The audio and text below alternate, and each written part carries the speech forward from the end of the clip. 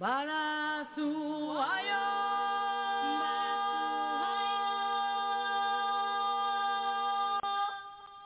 Oh, Moniela Guana Mama Querida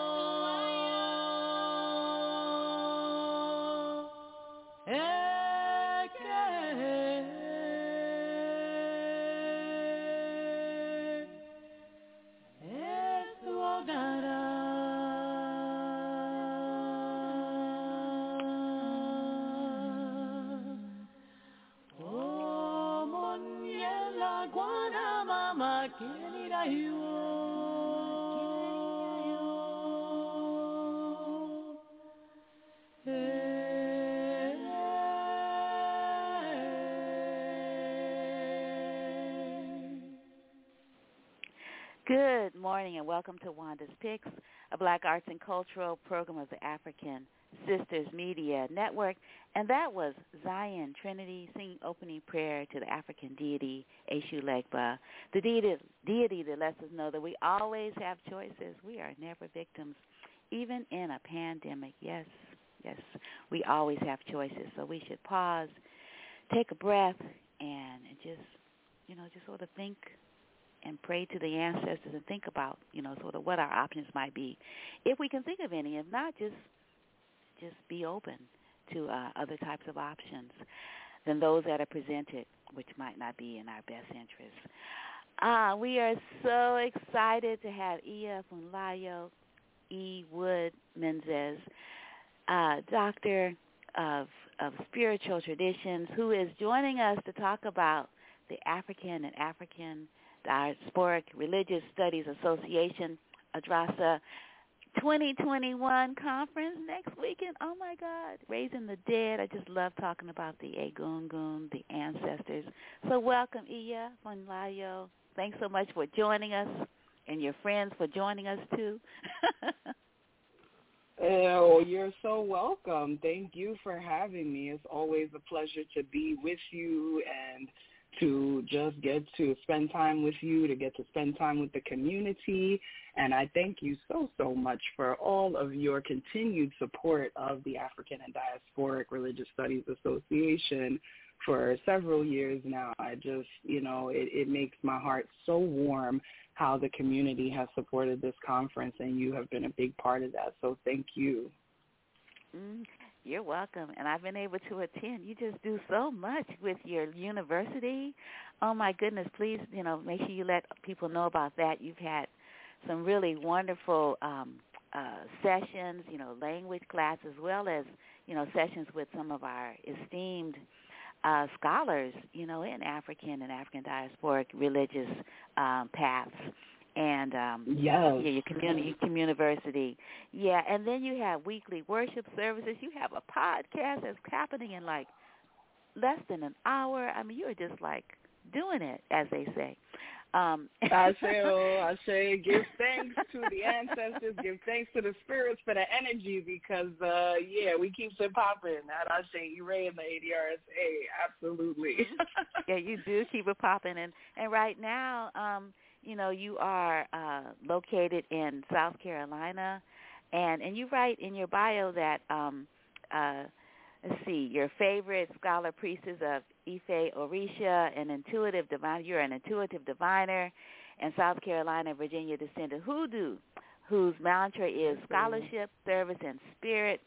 Spirit permeates both your scholarship and your service, and you founded Ashe E-Ray in 2010, and you've been going ever since. It's a place to share your spiritual gifts and the things you've learned from your teachers within the world, especially those new to African spirituality. This is a place for folks to, land. This should be, one of your favorites. Yes. Yeah. And now your organization is Ile Ashe E-Ray Incorporated. a full operational temple and communiversity, hosting weekly worship services and much more, as we already mentioned. And you write that you've communed with the ancestors in the spirit world since you were a child, and you've been reading tarot intuitively and doing the work since you were a teenager for more than 20 years. Oh, my goodness. And you were initiated to Abatala Oshuna Ifa in 2008 in Isara, Remo, Ogun State, Nigeria, by Chief Efu Wape, Olotunji, and Yeye Ola. I don't know how to pronounce that. Ola Suimbo Olomowewe. Yes, give thanks to all of the elders. Give thanks to all of my elders and teachers. Yes, I'm gonna let you just call their names as opposed to my trying to pronounce things. Right. That's okay. Yes, I give thanks for those who initiated me. Baba Fwape Olatunji, Yeye Olasunbo Olomowewe. Also to my teachers here in the States, Baba Oluwole Ifakunle and Iyalode Yeye Fini, Yeye Louisa Tish. I've learned with many elders. So I just give thanks to all of my elders. Jacob Olupona, who is my scholarly father. I just call out all the names of my teachers. That is really one of our essences of African spirituality, is honoring those who have come before, honoring those who have laid the path. And so that is why we venerate the ancestors, and we're also meant to venerate those who pour into us while they're still here. Give them their flowers while they're still here, as some of the old folks say. So it is an honor to be able to call their names and to be able to still have so much wonderful support from the community, from the elders. It is a joy and an honor to have the elders look on you and say, yes, you're doing a good job, and to support what you do. Certainly. And I wanted you to also, continue with regards to, because I don't know how to pronounce some of these names again, with regards to the spiritual expansion, and your participation in African and indigenous ceremony around the world, including Akan Okom at the Black and White Shrine in Kumasi, Ghana, and I've been there. And then your communion with La Madre, I don't know how to pronounce it. Ayahuasca, yes, ayahuasca. Yeah, and Lamas Peru. The mother.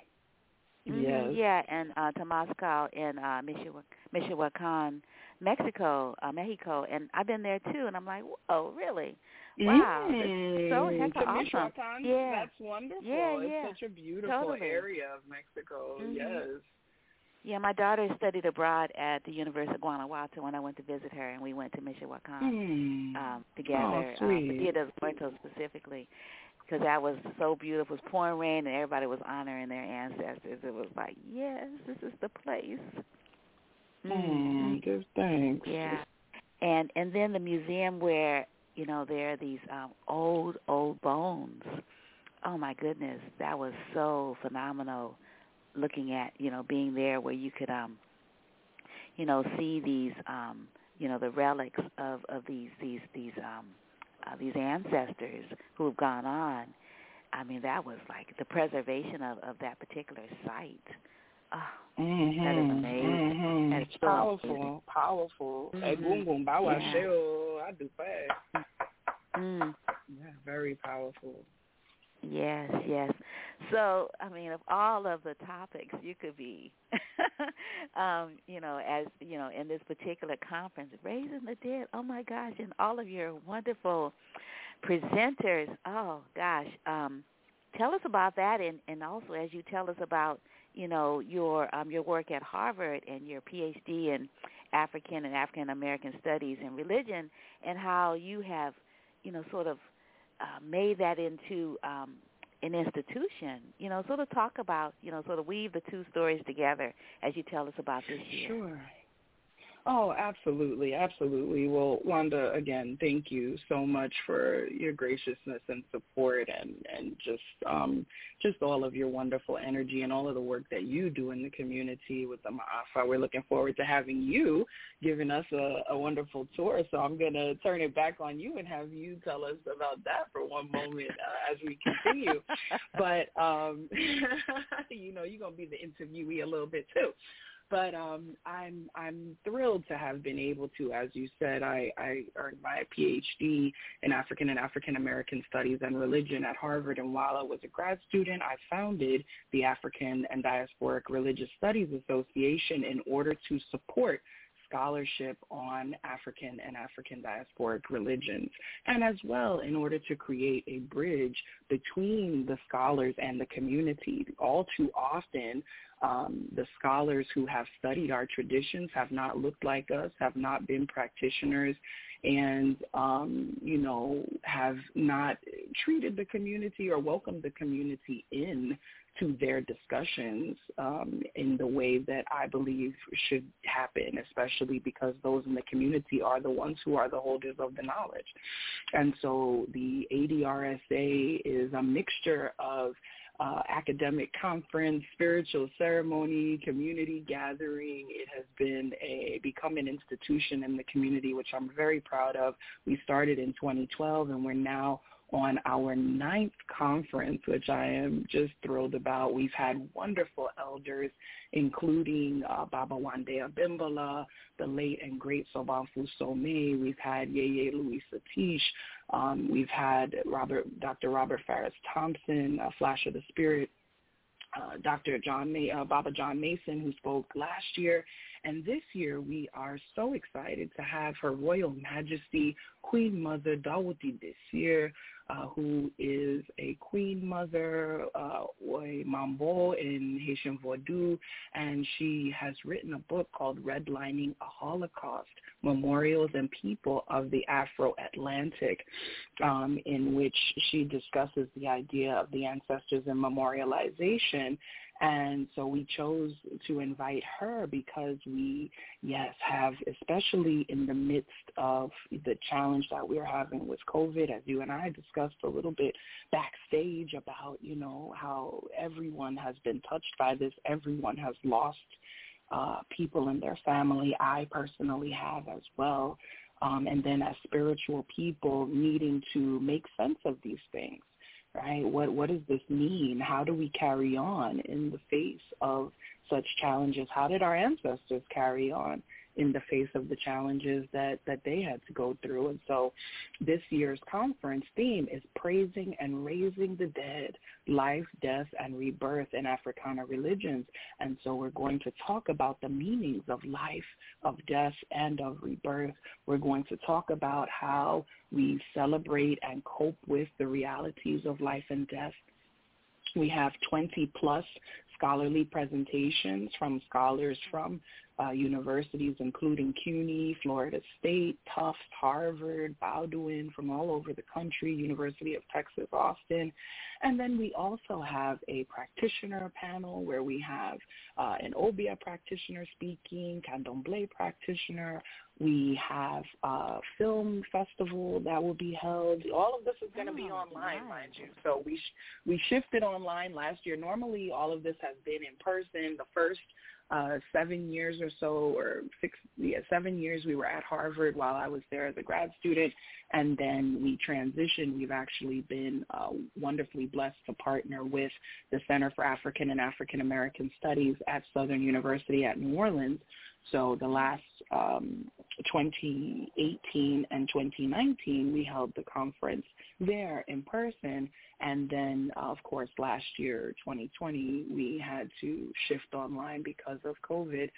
Had over 600 people come last year, and so we're looking to top that this year. So everyone is invited to join us. If, you are not able to afford the ticket, you can make a donation of $5, as little as $5 to get access. We don't ever want money to be a barrier to people participating in this with us. It's a whole weekend event, so we'll have film festivals on Saturday, We'll have movement with one of our community movement practitioners, Baba Oludare of Curate Wellness. We will have a special surprise concert. So last year, our surprise concert came from the group Oshun. This year, we have a wonderful surprise guest who's going to be giving us a concert as well on Sunday. So we're just looking forward to all of the scholarship and all of the fellowship. It's a joy to be able to do. It brings together each of my worlds, as you said, scholarship, service, and spirit. So it brings together the scholarship, it brings together the service to the community, and it also, of course, spirit is involved in everything. So we're going to be pouring libation, reading poetry, you know, praising and raising the dead. That's what we're going to be doing. Yes. Yeah, I was there last year, and I was able to attend one of the conferences at Harvard, and yes. I think that was with Baba Mbembola. Yeah, and that was really, really that awesome. That was so, oh, man. I mean, he is a treasure. One thing I love about our community, I don't care, don't believe the hype. Anybody who's listening about we don't support each other, that is nonsense. We are all we got. And when you are truly doing something that is for the people support. I mean, that's the beautiful thing, to have the type of elders, the people of the caliber that we've had, and their graciousness and their willingness to come, especially when we were a student organization and really didn't have funding to offer them, you know, big honorariums or anything like that. It just, the desire, so Bonfu Some, rest the Daddy Bae, whose fees would be in the tens of thousands normally, I mean, came for a few $100s because she said, no, I want to talk to my people, to my community, the people of color. And she, I encourage you, actually, that talk is on YouTube. If you search ADRSA Sobam Fisome, yes, you can definitely check that out. And she spoke about these different spheres of existence that we have, and this idea that sometimes, as is said in the Bible, that a prophet is not known in their own home. And so she talks about how sometimes the fact that we don't feel like we belong wherever we are is a sign that we're bigger than wherever we are, and that we need to reach out and touch the world.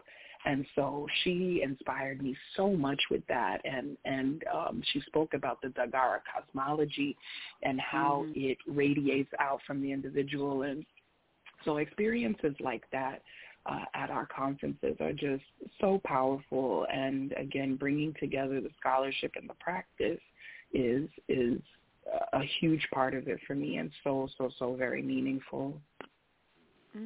Wow, yeah, she did a morning ritual here in Oakland. It was paid for through I'm not sure, I think it might have been Alameda County Public Health, because like right now in Oakland, there's a large number of homicides, like larger than last year by like double. Like hundreds of people have been killed since January, and injured through gun with handgun violence.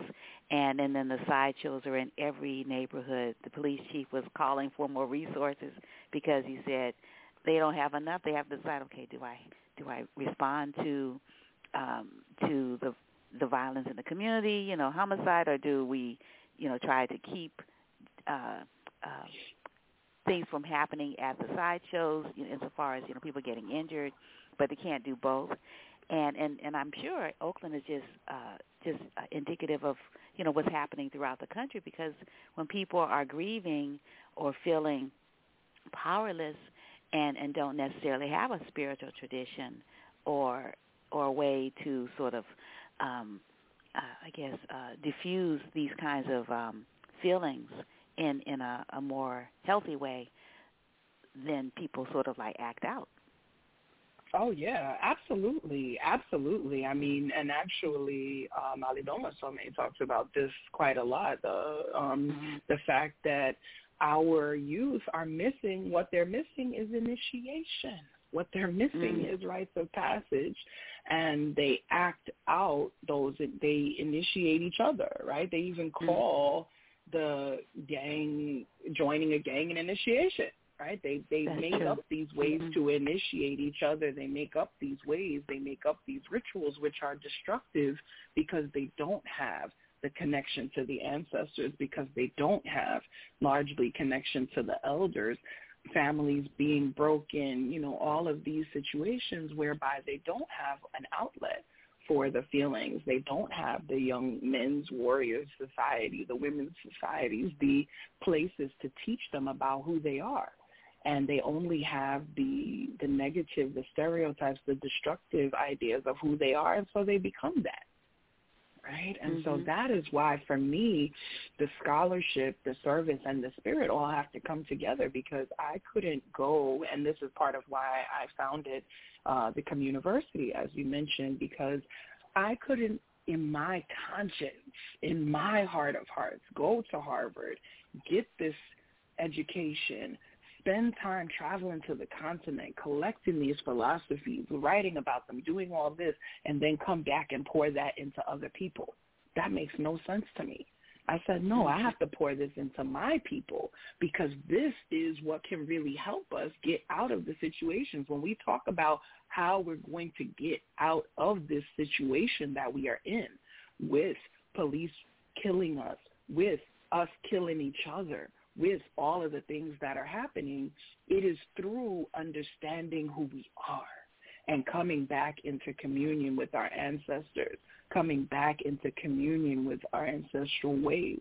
And this is not to romanticize the past, because, of course, not every ancestral way is something we want to bring forward, but that's why we have the concept of Sankofa, which is to go back and get the meaningful and useful things, right, and bring them forward. And so that is what we do, both through ADRSA and also through Ashe Ire, where we teach and train in ancestral spirituality, and then Ashe Ire Communiversity.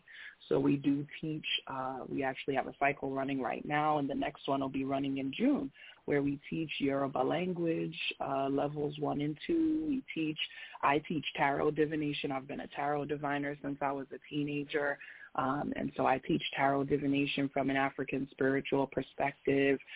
We have had Reiki training through the communiversity. We have neuro-linguistic programming training that will be coming up. I mean, just all of the different modalities of healing and self-work and community building. That is what both Ashe Ire and the ADRSA are all about, because it is needed, and that this is the only way to heal us.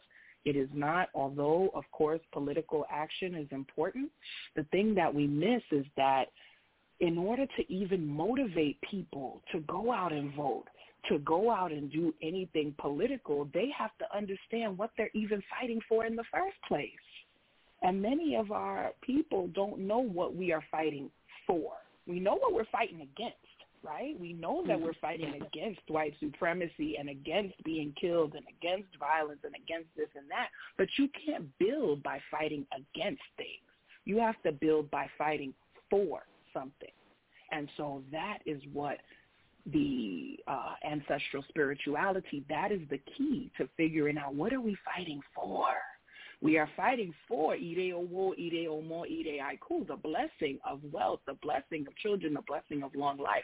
We are fighting for Ilera, Orire, Ati Alafia. We are fighting for health. We are fighting for peace, right? We are fighting for goodness in our lives. These are the things that we want to bring in, and ancestral spirituality and community building is how we will bring those things in. We can't just be anti. We have to be constructive and moving towards something. And so that is absolutely the aim, both at the ADRSA and of the Ashe Ire and Iafunlayo, period. That's what I'm all about, bringing together. So we will also have a Black business marketplace, right? We're about building Black businesses, building wealth in the community. You know, I'm doing a lot of investment and just a lot of different things to help us understand that this goes beyond, quote unquote, spirituality.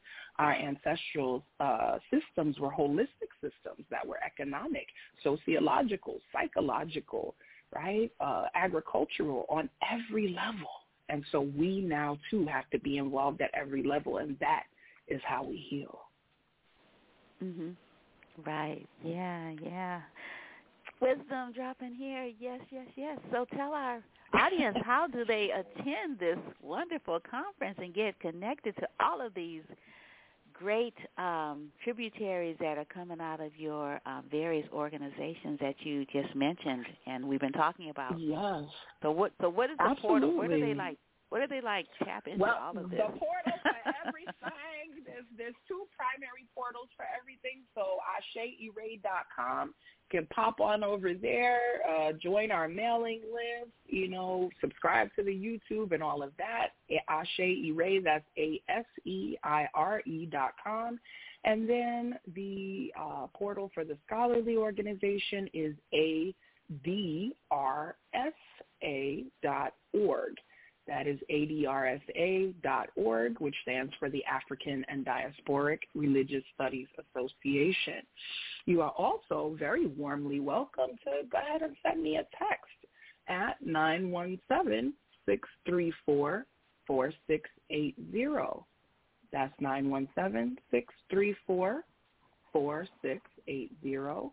And you can connect with me. That actually comes directly to my phone. You can connect with me, and that is those are like the closest insiders who get, everything that I'm doing. I just send it out to make sure if you're really loving what you hear and you want to stay close to me, that's the best way. But AsheEray.com and ADRSA.org. Those are the two portals. So to register for the conference, which all of the festivities start next Thursday evening, you can do that at ADRSA.org. There's a button right on the front page for you to register for the conference. We would love to have you. As I said, don't let any ticket price dissuade you. You can make a donation as low as $5 to get access to the entire weekend worth of fun. And we want everybody to be there with us. We want the family to be feeling good. We want you to be prayed up. We want you to be learned up. You can also search for the ADRSA, or actually just go to our website, adrsa.org, and you'll see a link to our YouTube. And so you can actually, the entire conference from last year is on YouTube, so you can get even, if you're ready to jump in right now, you don't want to wait till next Friday. Check out that conference on YouTube. Baba John Mason gave the keynote. It was absolutely amazing. Yes, it on was. the female Orisha. That one was on the divine feminine and masculine. So it was fantastic. And many of our past conference talks are on the website. So we just look forward to welcoming you. And as you mentioned, at noon today, so 12 today, we will have the midweek recharge, which features myself and one of my elders, Yalode Yeyefini Efumbolade. Shout out to her. We will be having the midweek recharge at noon, so you can head to youtube.com/AsheEray and join us at noon for some prayer and meditation. We have co-working spaces. We just got all kind of stuff going on. That's why I said just text me or join the mailing list, and you'll get emails about everything. But 917-634-4680. Send me a text there. That's the best way to stay close to me. Right. And that's 12 noon Eastern time. So that'd be 9 Eastern 9 time, yes, 9 a.m. Cali time. Shout out to my Cali fam. I know my Cali fam is like, you just left and just went on to North Carolina. Actually, I got to say that this is even an ancestral story, right? Because as you noted, I have ancestry in South Carolina and Virginia, and initially was looking at those two places to possibly move to, and where I ended up landing was in Winston-Salem, North Carolina, which is about equidistant between the two of my ancestral homes. So I'm like, yo, ancestors, y'all be doing it. They pulled me here onto a beautiful parcel of land, which I'm super excited to open up in various ways in the coming months. A lot of exciting things are going to be going on. So I absolutely welcome you to connect with me, connect with the family. It's beyond me. I'm so excited to have a wonderful Ile filled with powerful spirit workers. Ashe Ray is a house of healers, and so we really look to bring the spiritual healing to the community. We have Reiki healers and diviners, and Sarah, one of my goddaughters, is a therapist. Like, just, we really look to bring all of the different healing modalities together for the community, because that is what it's all about. It's not just about, the talking and looking cute. As I always say, the gays and the beads, I like to look fly and all that is cute. I like to use big words. It's cute. It's fun. But beyond that, right, this is for our holistic healing. And so, I just invite you to come on and get some of this medicine and, join up with us and enjoy and have a good time. Remember that this is all supposed to be joyful. African spirituality is joyful. We make joyful noise. We beat our drums. We ring our bells. We clap our hands. We dance, right? So that's why we got live DJs come in for the conference, all kinds of things. Shout out to DJ Funke. Shout out to DJ Sabine, Oya Sound.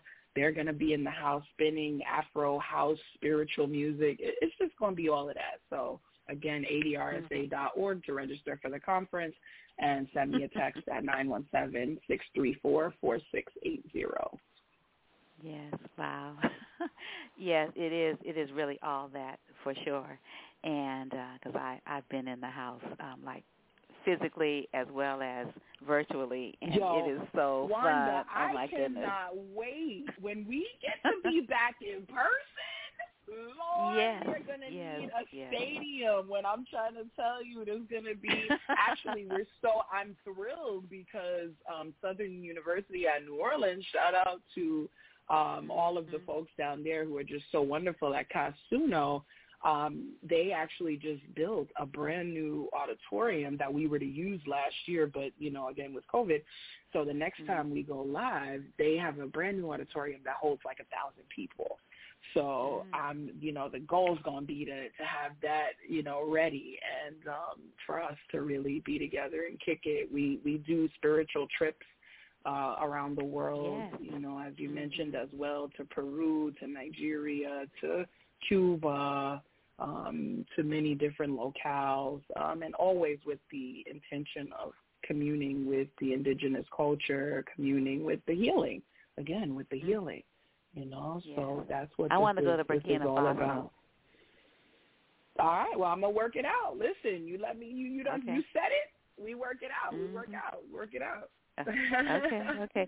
Yeah, and tell people about the film that was through KQED about different African traditional spirituality, and you were the person, like the point person on that particular episode, because that's not in your bio. Oh, you're speaking about Sacred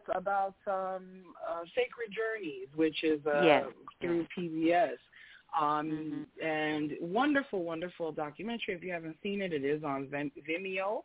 So you can, Oshogbo, Sacred Journeys.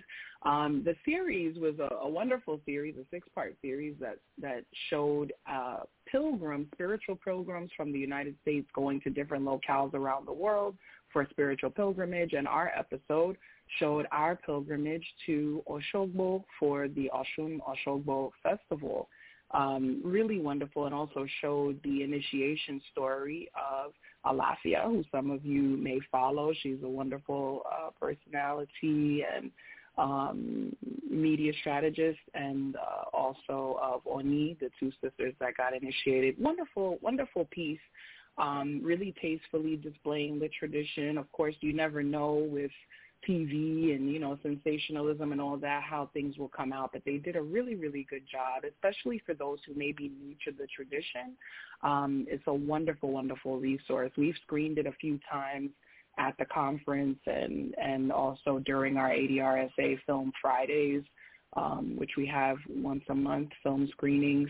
And I'm sure we'll screen it again, but you can definitely check it out on Vimeo. Also, The Story of God with Morgan Freeman. I'm in an episode of that. It's season 2, episode 3. There's a segment on Ifa divination and how it helps to prove to us that spirit exists and what kind of proof we get through our divination practices. So you're invited to check all those things out as well. It's really, really, really, again, a true honor to get to represent our traditions, to get to share them, and to get to be the portal and the gateway to bringing our people back into this. You know, Ashe Ire, one of our mottos is that this is Africana spirituality for the people. It's not a clique. It's not a club. It's not a place where we're trying to put up a velvet rope. I want everybody to connect back with their ancestors and to find their greatness. That is for everybody. So everybody's invited. Sure. Excellent. And then before you go, I wanted you to give the names of the other presenters besides our dear Her Majesty Queen Mother devotee, the other keynotes, and as well as the featured artists. Yes, absolutely, absolutely. So we are very honored to have Ugan Dr. Patrick Bellegarde-Smith, who's going to be our opening plenary speaker. He's Professor Emeritus of African and African Diaspora Studies from the University of Wisconsin, and also an initiated Ugan in Vodou. So one of our primary sponsors for this year. We're so happy to just send so much love to the Congress of Santa Barbara, also known as COSAMBA, which is an association dedicated to the study of Haitian Vodou and other diaspora religions, other Africana religions. And so we have a panel that is sponsored by COSAMBA that is going to focus on Haiti and beyond, called Spirits, Saints and Ancestors. Listen to some of these titles, y'all. Spirits, Saints and Ancestors Orchestrate Life and Death in Haiti and Beyond. And we have our featured artist actually speaking on that panel.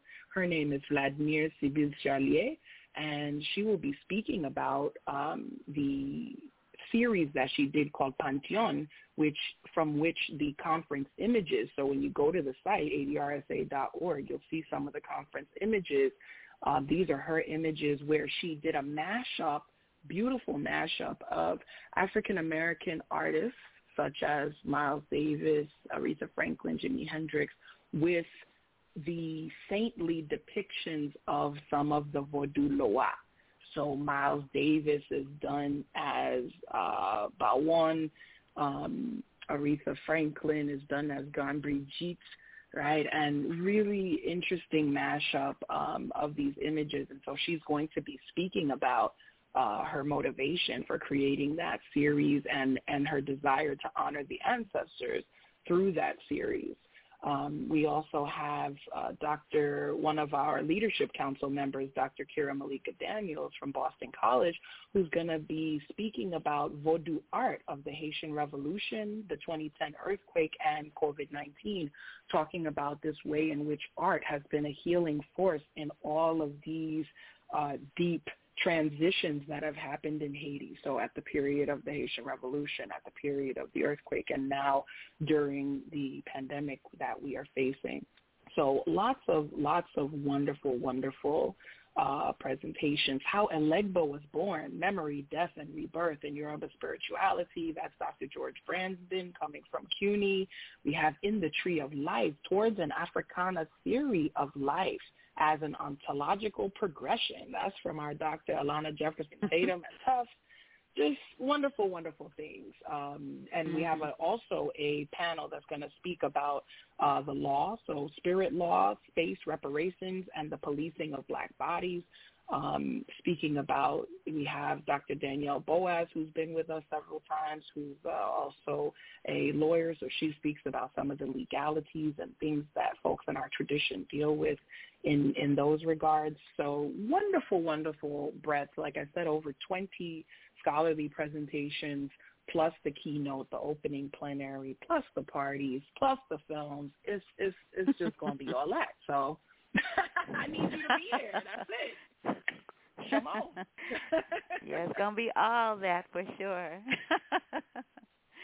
Wow. I'm sure a lot of work went into this. Oh, and wait a minute. I had promised I was going to turn it back on you for just half a second. So we're also thrilled to have you coming through with a wonderful virtual tour of the Ma'afa 25th anniversary. So tell us, let me put on my interviewer jacket. Please, Sister Wanda, tell us just a little bit about what we're going to experience with that. Oh, sure. Well, here in the San Francisco Bay Area, I'm co-founder of the Ma'afa commemoration here, and we celebrated our 20th? Yeah, 20th anniversary last year, and we weren't able to to do anything in the community, but we did want to. I love art exhibits, so we didn't want to let the year pass without any kind of honoring of this opportunity that we've had to lift up the names of our ancestors here. So one of the things we did besides the actual commemoration in October and in June was to have an art exhibit which features 3 of our main photographers, my daughter Tassine Sabir and Alan Kimara Dixon, who is in Georgia presently in Atlanta. He was in the Bay Area, and Baba Anyinka, who documented our 2019 commemoration. So we have slideshows, and then we also have featured artists like Lorraine Bonner, who has a film, and we have the slideshow from Kimara, and we have a slideshow from Baba Anyinka, and we have other artists, Michael Ross, who is mixed media artist. We have William Rhodes, who is a mixed media artist, and we have Sister Marva Reeds, who is a sculptor, and then I have a film, an interview when I was in Senegal with the family of Mam Fatou Seck, whose daughter.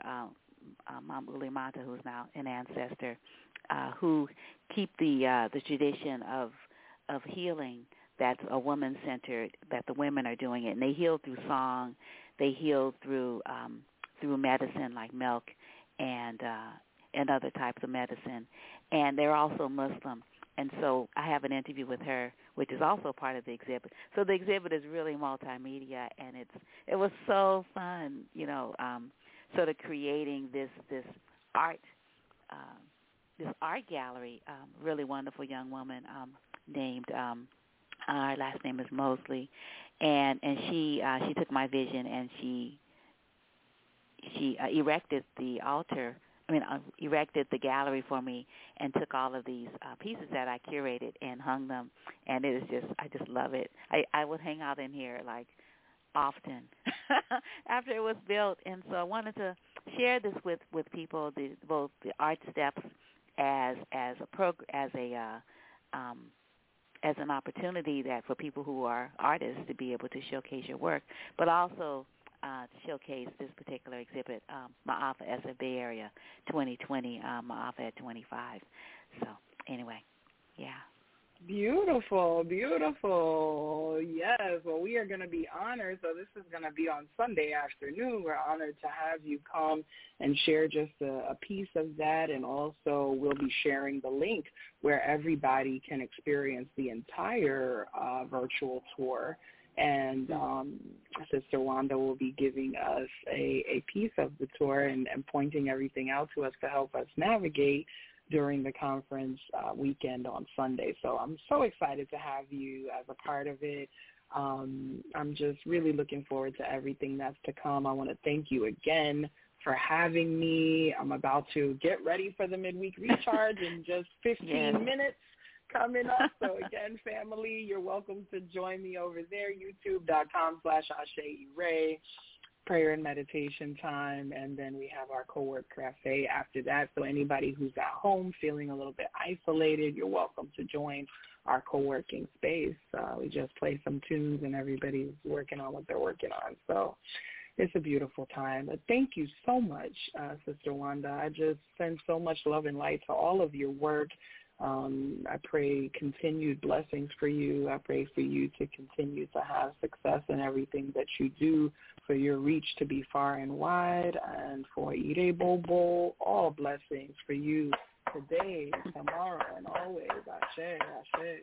And Ashe, ashe. all blessings, always. Ashe, ashe. Ashe. Thank you so much, and looking forward to seeing you next week with all of the other wonderful participants and attendees. It should be really great. Ashe, ashe. Give thanks, my sister. We'll be back in touch. Take care, everyone. Have a beautiful rest of your day. Please seize the day. Be joyful, be productive, and love on yourself like nobody else can. Odabo. Thank you. Good. Peace and blessings. Okay, so we have about 15 minutes until our next guest joins us, Sister Makita S.C. She's going to be talking about love, poetry, and recovery. And I have an interview with, Andrew Saito, who is the playwright for Brer Peach, and along with some members of the cast. And Brer Peach is going to be having a theater party on the 17th at Alter Theater, and it's episodic. This wonderful retelling of the story of the Brer Tales meets the Peach Boy, a Japanese African American excursion. So I'm going to play a little bit as like a teaser, and if you want to hear all of it, then you can go visit Wanda's Picks in the archives or iTunes for the rest of it, which aired last Friday. Good morning and welcome to Wanda's Picks, a Black Arts and Cultural program with the African Sisters Media Network. And we are so excited to be speaking to Andrew Saito about his new play, Brer Peach, which is opening at Alter Theater next week. And on the air is Michael Jean Sullivan, one of our really favorite guests. Both of them are. They've been on multiple times, and we're going to be joined in a few minutes, I presume, by another member of the cast of this great play, which is like, oh my goodness, what an exercise in collaborative work. Andrew, wow, all of these different key players involved in being able to bring this work to life, which you rewrote. For an audio presentation. I bet that was a lot of work. Indeed. Well, thank you, Wanda. I will say that in a way I feel like I wrote it for the audio presentation because when the radio opportunity came about last year, the play was in a much earlier stage. And so one of the great things has been, the audio production gave me great incentive to, dare I say, it was already finished, but it was a pale version of what it currently is. And so the collaboration of Michael and Reza, who will join us, and particularly I want to shout out Ivan Adiberia, Artistic Director of Parsnipship, the producing partner with Alter Theater. Ivan served as dramaturg along with another awesome dramaturg in the early stages named SB. I will get you SB's full name right now. But their dramaturgy of Ivan and SB was really crucial. SB Proctor. They're both in New York, so this is also both a bi-coastal, nationwide, because we have an actor, Crystal Lucas Perry, in Detroit, and I'm in Mexico. I'm in Mexico for months now. And You're in Mexico? Oh, wow. Yes, indeed. So, but the collaborative aspect has been totally fundamental and central to the play reaching its current form. Wow, yeah. Risa, how do you pronounce your name? It's Ressa. Ressa, okay. And how do you pronounce your last name, Ressa? Machina, yeah, and you are the kid. I am. Correct. With the magic peach. yeah, with the magic peach. Wow, I can hardly wait to hear you all bring this work to life. Oh my goodness. Oh wow, Michael, you play so many different roles as an incarnate spirit. You're having a lot more fun in the new way you can choose different bodies as opposed to the old body that was tired of being a mailman. Yeah, it was interesting. I mean, there was one part when we went back last week, and we were re-recording some lines to try to get everything just right before it's going to actually get all put together. And I was being asked to go back. I was like, well, can we get this one line from you? And I was like, yeah, sure. I'll go back and do that one line. And then I was like, well, why don't we do the lines going into it and the lines coming out of it? And I was like, all right. And then I realized, actually, those were all my lines. I had the line before it as one character, as like Brer Cicada, and then I had to do the catfish line. Then I had to come back as somebody else, and I was like, oh, God. It's fun doing it, but, it's getting a chance to really, you can stretch in a lot of ways doing radio in a way that it's difficult to do or impossible to do on stage. But it'll drive you a little crazy. Right. Not that it was a long trip for me, but... Yeah. I really want to hear catfish. Catfish sounds pretty phenomenal. But then possum does too, playing dead all the time. Well, I had to play. I didn't get to play possum. We had actor in New York. What's his name? Kevis, who played possum. But I had to play. I played possum when he was possessed by the dead spirit of Waylon. Right. So I had to keep popping. It was, like I said, it was a lot of fun. Andrew did a great job of writing all of these very, very varied characters for us in this adventure. Well, thank you, Michael. Coming from you, a fellow very, very accomplished playwright, that is high praise indeed. So thank you. Yeah.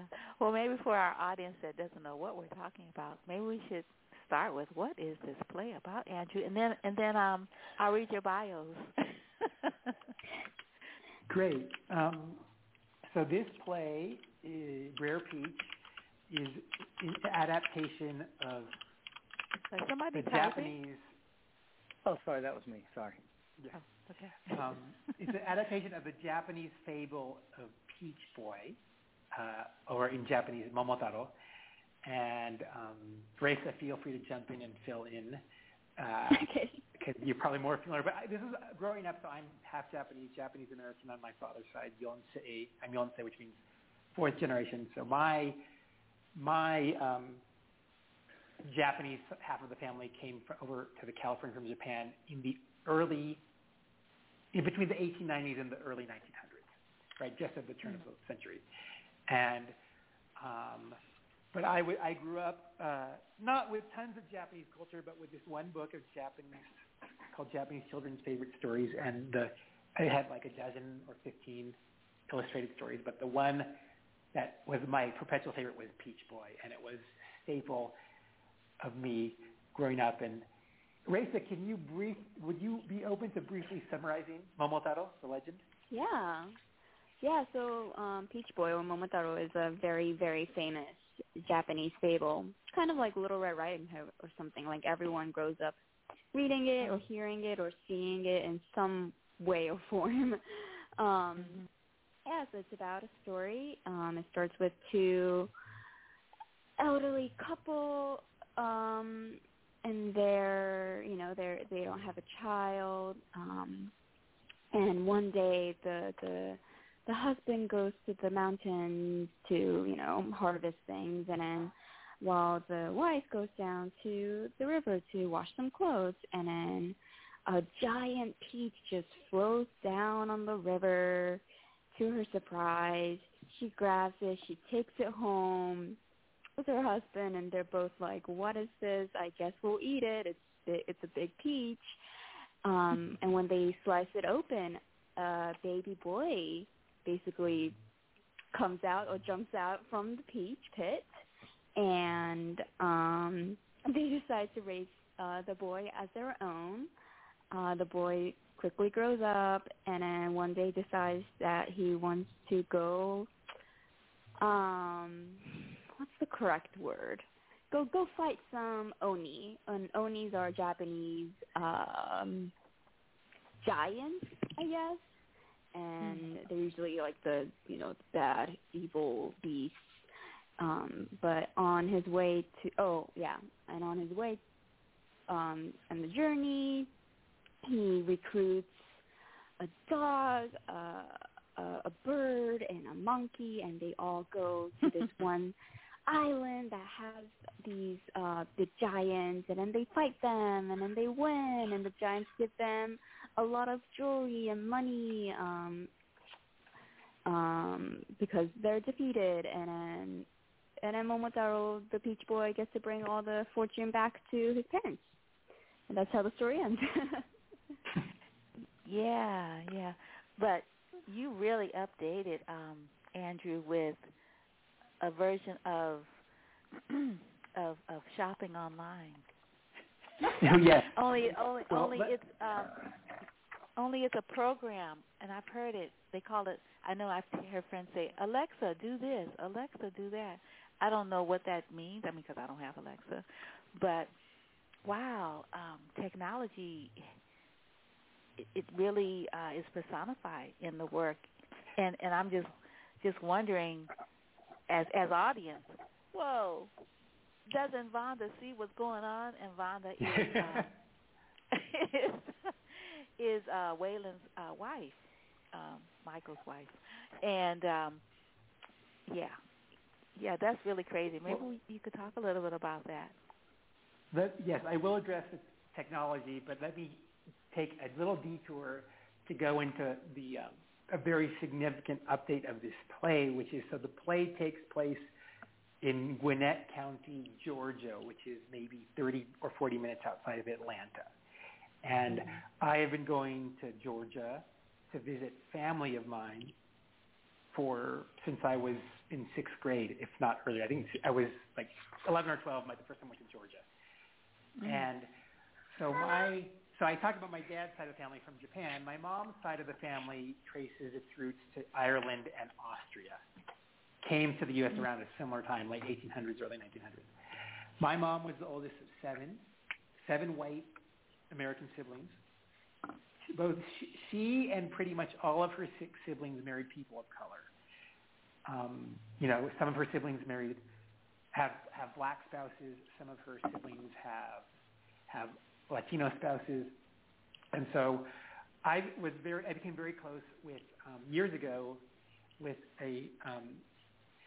my black uncle who's from southern Georgia, who now lives in Gwinnett County, and so it's been like a second home for a long time, and so there I would go and visit many times, and there I was, this half Japanese kid from California living with my black uncle and my white aunt, who is one of my mom's younger sisters. And so Georgia has, in addition, I'm from California, Georgia has been a very sort of defining place during my adolescence, right? My late childhood and adolescence.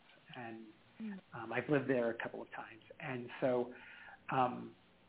it was in San Francisco 2008, summer of 2008, right before I went to start grad school in playwriting at the University of Iowa. I was doing a Bikram yoga class near Haight-Ashbury, and I had this. It was a hot yoga. They heat the room really hot, and you could do yoga. And I had this sudden vision during Shavasana, or corpse pose, in the hot kind of stinky room, sweaty room, of writing a play that set this Peach Boy, Momotaro, Peach Boy, the Japanese folktale of the boy born from the peach in Georgia, the Peach State. And nice. And so that's why, because it has this peach connection, and also I have a long history in Georgia, and I have this beloved black uncle, and then all of his sisters, and I've been down to Tifton, Georgia, and southern Georgia many times, basically often being or always being the only Asian person there, but often, the times when my aunt didn't come, being the only non-black person present, right? And and those being extraordinarily special moments, and in my 20s in particular, going down there for Thanksgiving or my uncle's mother's birthdays. She's since passed away, but and so the play is the vision was that it was going to be a fusion of Japanese and Southern Black cultures and folklores, and also,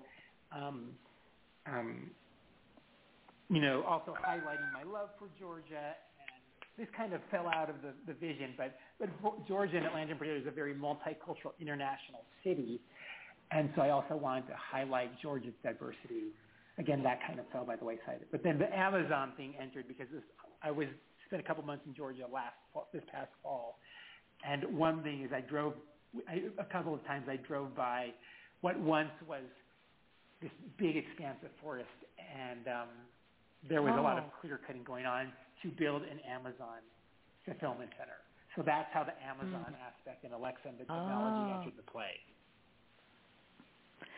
Oh, wow. And it's so apropos that the play will be opening right now because of the unionizing of the Amazon employees because of how horrifically they're being treated by the company administrators around breaks and even payment, particularly when people get sick. So it's like perfect timing that this will be happening, and I hope they are able to be able to formalize that union because it'll be the first union in the company, in Alabama. Not Georgia, but it's still in the South, not far. I mean, Alabama's not far from Georgia. So it's just really, sort of lifts that particular activity or action, sort of, I guess, what do you call it, reinforces it, which is in a good way. Well, once again, that was just a little teaser of the hour-long interview I had with Andrew and the other two guests last week. So you can listen to it, and don't forget to be at the debut of this wonderful radio play this coming weekend. It's going to be really, really fun, and you have an opportunity to listen to episode 2, 3 all together at one time with one, or you can spread them out. So we are so excited to have in the studio Mama Makita Essie. Good morning. How are you? I'm wonderful. How are you this morning, Wanda? Oh, I'm so good. I'm really good. I'm so happy you're still here in the Bay before you head on back to Texas and then on back to Africa. I was thinking just there's nowhere, neither one of those places are as beautiful as it is here right now. Mm-hmm. It is beautiful outside here in California. Yes, we are in a beautiful spot, Northern California, San Francisco Bay Area, to be precise, if you all want to, pin it. Absolutely. Oh, yeah. That's a place I've never been. I need to go there. But I'm really excited to have this conversation. It's been, we've been talking about having it for a long time. I know when I call you, I kind of I want you to answer, but then I don't, because I want you to say, I was created in love, and love is what I am. Leave a message. I'm like, ooh. Oh, yes. That has been on my answering machine for 10 years. Because that's real. It's all that there is. And I remember when that came to me, I was a part of a group that was studying A Course in Miracles, and that was the study for the day. And that was simple and so true. I was created in love, and love is what I am. And I feel like if I can aspire to that in my life, that's enough. Yeah. How are you defining love in the context of your life? And you're an elder, and so you carry history in your bones, literally. It flows through your veins, and you perspire it, all this wisdom, and then it comes out your mouth. Like, well, aren't we so lucky? Yeah. How do you define this love? And why don't you talk a little bit about your family, because your family, your mom and your dad, and your sister, that nucleus sounded like, oh my goodness, we should write books about this. Well, I think there should be more words, not just love. There should be more words. And I don't know what they are, but love, sometimes I think I guess to each their own, how they define it, but there's so many different aspects of it. But I think that when I say that, I'm talking about power, and I'm talking about one power, the kind where you stick a seed in the ground and it comes up as a tree. That thing right there, that is more powerful than everything. And I don't know if you can call it or something or define it, and it stays in one place, because that's not true. So there's romance and love and friendship and all kind of stuff, but I don't know. When I experience love, that's everything. And yes, I was born. I was the second one born here. I come from a family of 3 girls, and my mother and father, who the song that I define them by is my daddy was rich and my mama was good looking. Summertime,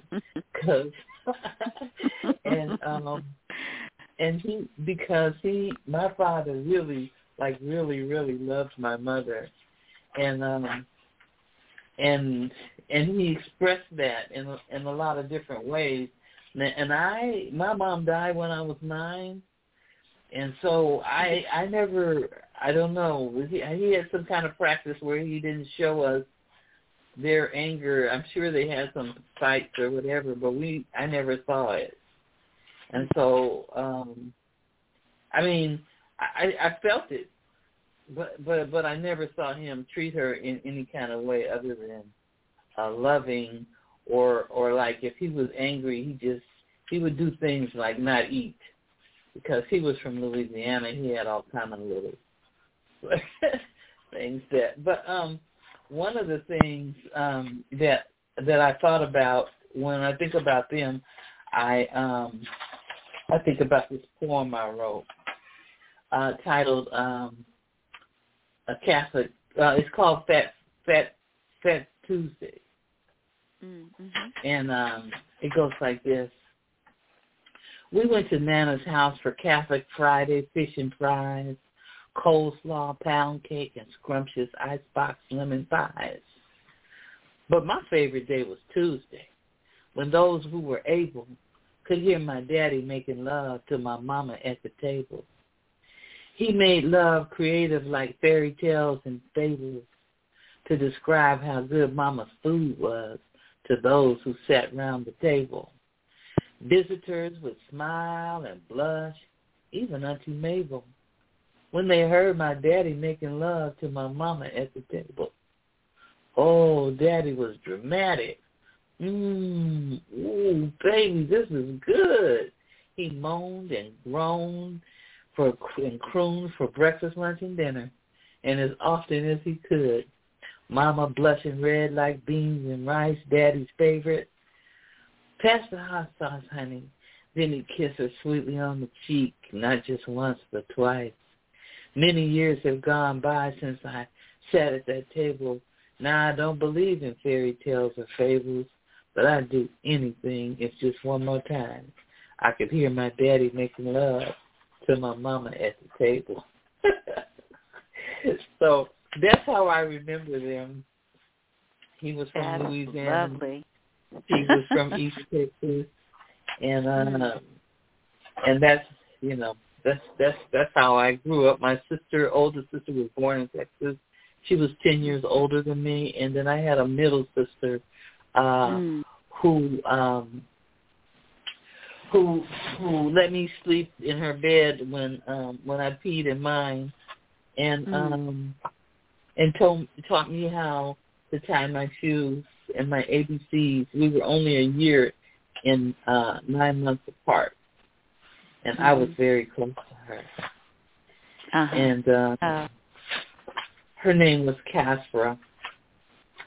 And Caspera, which I think that they were meet me at the Casbah or something when my mom went into they were at the movie, and so my father named her that, but she got a lot of teasing around that. I was glad I wasn't the one who got that name, but she was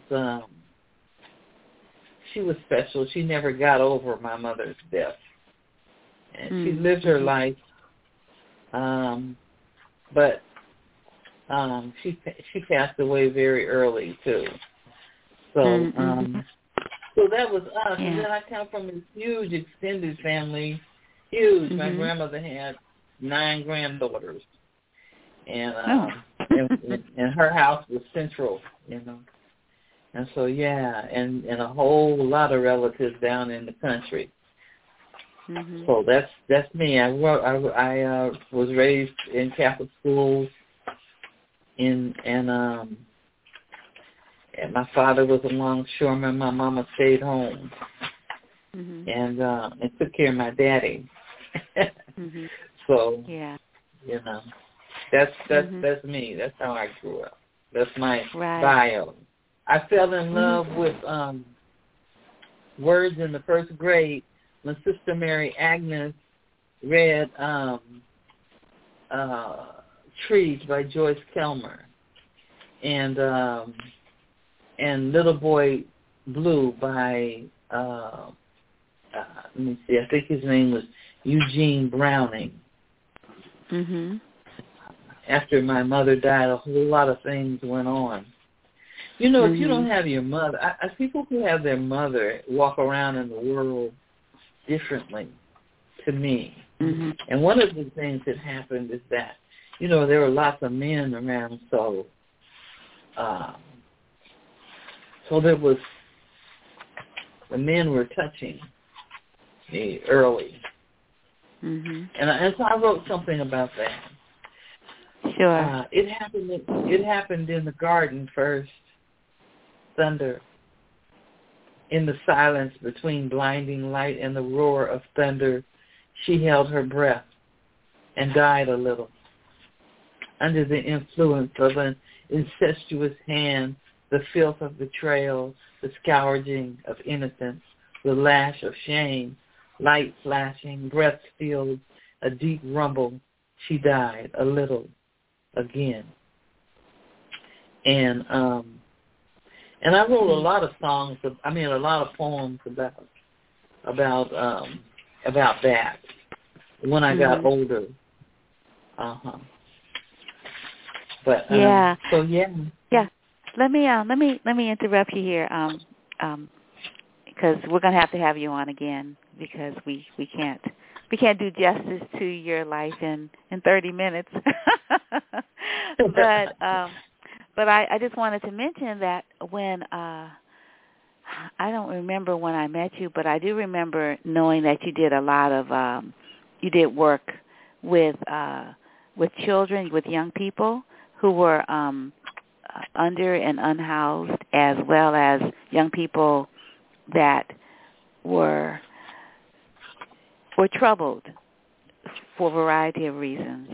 And then I know you did some work with young mothers to be. And you were like a social worker, and in your work life, social worker, kind of counselor. And then I also know that you did some work. I know you have done work, and you still do work in the recovery. Recovery organization, what is it, AA or something like that? And I know you've done some big things internationally with connecting women, and it's with women specifically. I know you've done you seem to be more healing women-centered, but I know that with the recovery group, it's international. And I know you're continuing that. You also have hosted some really wonderful poetry readings that are also international and transcontinental. And I know you're a really wonderful mother, and you were a young mother. And you were in the custody of the state for a minute, and you talk about that as being kind of saving your life. So anyway, just sort of some things that I know about you. But do you remember when we met? I don't remember. Oh, and also you started a bureau of the Post Incorporated, and I think in Richmond. And so you're also a journalist and an editor. Well, yes, we met. I met you.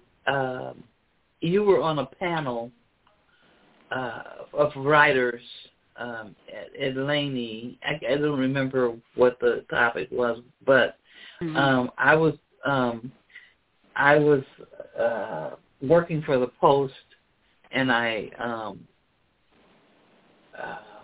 was responsible for producing the South County portion of the Post. Mm-hmm.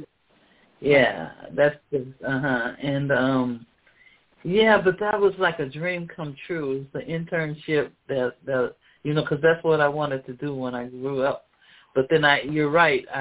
When I was as a result of some of those things that went on as a child, I left my grandma's house really early. I was about 12.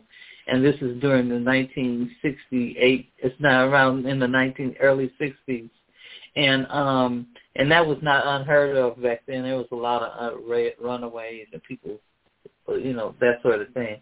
So I spent some time in juvenile hall in California Youth Authority just because I wouldn't, stay home, and I believe that saved, and then I got pregnant with my son when I was 16, and that saved my life.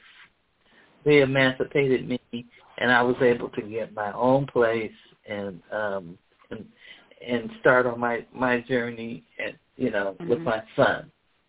I spent the day with him yesterday, the morning. Oh, nice. Mm-hmm. Yes, he's 53 years old now. Can you believe it? I told him, you're almost as old as me.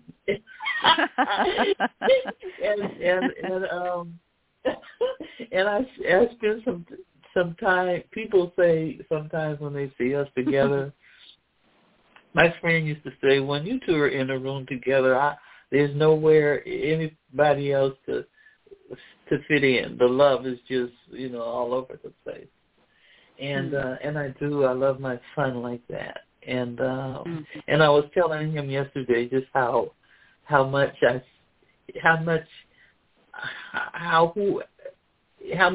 having him shaped me. Not just having him, but keeping him. And then I was apologizing for the part of me that was a child. But then we talked about the part how he went to his first James Brown concert. He was like 5 months old. I took him everywhere with me.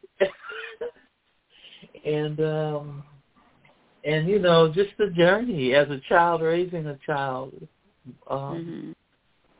But so that's my son. My son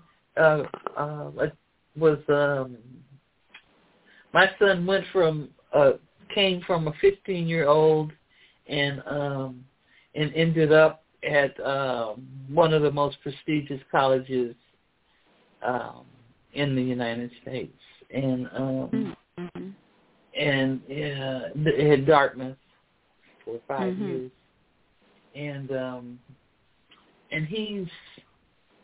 If I had to do it over, I would encourage him to go to Morehouse or something like that. But he was all about that football and stuff, so that's what he was doing.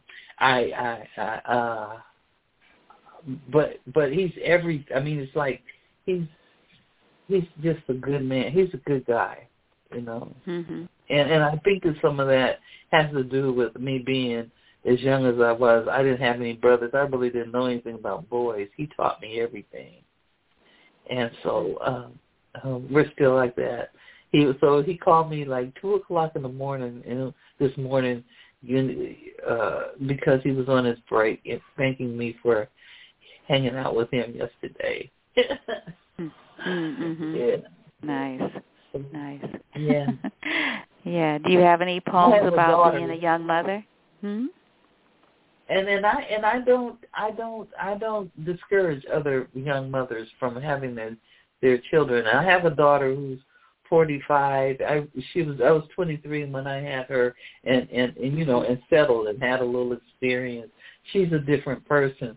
I love her so much. She's so driven in life, and we're like opposites. And I admire her for her like she's like immediate about things, and she speaks her what she says what she wants to say, because I allowed that, and maybe a little bit too much sometimes, but I'm just grateful for the gift of motherhood today. I be free today though. It's like I'm not bound by that anymore, and I have 3 granddaughters too, and they're independent. It's a beautiful thing. Right. Yeah. Well, what do you want to talk about in our concluding few minutes? Do you want to talk about Africa? Do you want to talk about recovery? What do you want to talk about, and what do you want to share in the way of poetry? Well, it's a whole lot of stuff I would like to share, but if it's just a few minutes left, I think that what's important for me in this phase of my development as a Black woman is that that I pass on the wisdom that I've gained along the way, as well as live for myself today and love myself today, it is my passion to connect Africa and United States financially and through entrepreneurship. But it is my call, my purpose, my primary purpose is to carry the 12-step message to alcoholics who still suffer. And in Ghana, it's an abomination for a woman to be an alcoholic. So there are no programs. And the pandemic gave me the opportunity to start a meeting, and a meeting online where nobody has to know that they're going, right? And so that's last weekend on last Saturday, and it's a meeting specifically for Black women, by the way. There was Kenya and South Africa and Nigeria and Tennessee and New York and California in the house. It was beautiful. And so that's what I do now. And I plan to go back to Ghana in August because that's where my spirit lives. August 2021, like this year? Well, I don't know. I don't have a ticket yet, but I'm going back in August. I chose August because the rainy season is June and July, or I'd be gone then. But the mosquitoes come out, and so I just try to, yeah. And so while over there, I was healed from cancer, and so that's where I go to be healthy, and I come back here because I love you all and the United and the people here, but my kids and everything. But my spirit thrives and lives in Ghana. So, yeah. And you said I only have a few minutes left. I would like to read Unapologetic.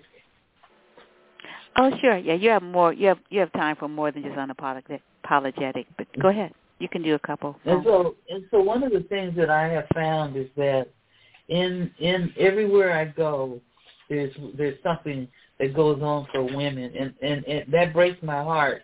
That includes Africa, and that's that. I don't know. It would take too many words and too long to talk about what I've learned about how black women move about and how powerful we are, and that I am not African and I am not American. I'm whatever strength and hope and that came out of both of those cultures. So I wrote this poem for my sister. I'm going to read that first, and then I'm going to read Unapologetic. Is that okay? Yes, that's fine. That'd be perfect. Okay. This is for the women. This is for my sister. And women, every color, everywhere, every culture, every creed. Kasra. In the summer night, she was still beautiful. In the summer light, she was still beautiful. And if you look close enough, you could see it was the way her left eye drooped just a little, and that tiny scar just below her bottom lip, and the way her top lip was just a little bit bigger on one side, and the chip in her front tooth, he said, gave her character when she dared to smile. It was the way she flinched if you made a sudden move, and the slight limp she had from his size 12 boot the day she burned his dinner. It was the way she lowered her eyes so you couldn't see her pain. It was a night she said no, but he took her and took her and took her anyway, and the shame and brokenness she felt when he whispered, I love you, after. It was the soul sickness that made her body smell, her posture bend, and hope turn a blind eye. It was the way she didn't matter. It was how he never really looked at her or wanted to hear what she thought or felt. It was that baby wrapped in newspaper and disposed in a metal trash bin that served as a casket in a lifetime of dreams she had about love, dumped in a lonely, dark, nasty landfill. In the summer light, she was dead, but still beautiful. And if you looked close enough, you could see the needle in her arm. It had become her friend, her savior, and now her deliverance. Her name was Casper. Say her name. And I wrote that because I never wrote her a poem, and so I was led to do that, and I'm working hard or doing what I'm told by Spirit to bring the light to the darkness of substance abuse. And here's my life story before I went to Ghana. Unapologetic. I'm not sorry. I gave it up like liquor, nicotine, and making bad boys king. And nights that stole the years. I'm not sorry. I'm good like early morning loving, nappy hair, girls with daddies, peach cobbler, and things that dried my tears. I'm not sorry. I'm living in the plus, spitting poetry and loving hard and dissing the C word, sitting on the porch in my slip and copacetic things that ice my fears. I'm not sorry. I'm authentic, like slow dancing, sporting locks, laughing loud, oozing black, saying fitting to, doing juju and other things that make jungle dust if I want to. I'm not sorry. I'm courage, like mama dead, daddy gone, 12 on my own, 16 pregnant, bury the middle sister, survive the divorce, bury the daddy, survive, bury the big sister, and living every day anyway, and other strengths displayed the fear. I'm not sorry. I'm light in the dark, blinding, shining, turn me on light, like the sun every day, shining light for me to see what my life could truly be, and other notes that danced on fear. I'm not sorry. I'm divine, like an eclipse or a hood miracle, harvested organs that take my breath away and give them back again. I'm not sorry. I'm love. Pour me out, scrape the bowl, lick the spoon, love. Ain't too proud to beg, love. Ride or die, love. Down in the country with the elders, love. Forgiving incest, love. Raggedy draws but the kids go to private school, love. 8 Rock, love. Forgiving rape, love. Didn't eat last night, but the baby did, love. Surviving slavery, love. Taking your whooping, love. Everlasting love. Pushing out a baby, love. Blacker the berry, love.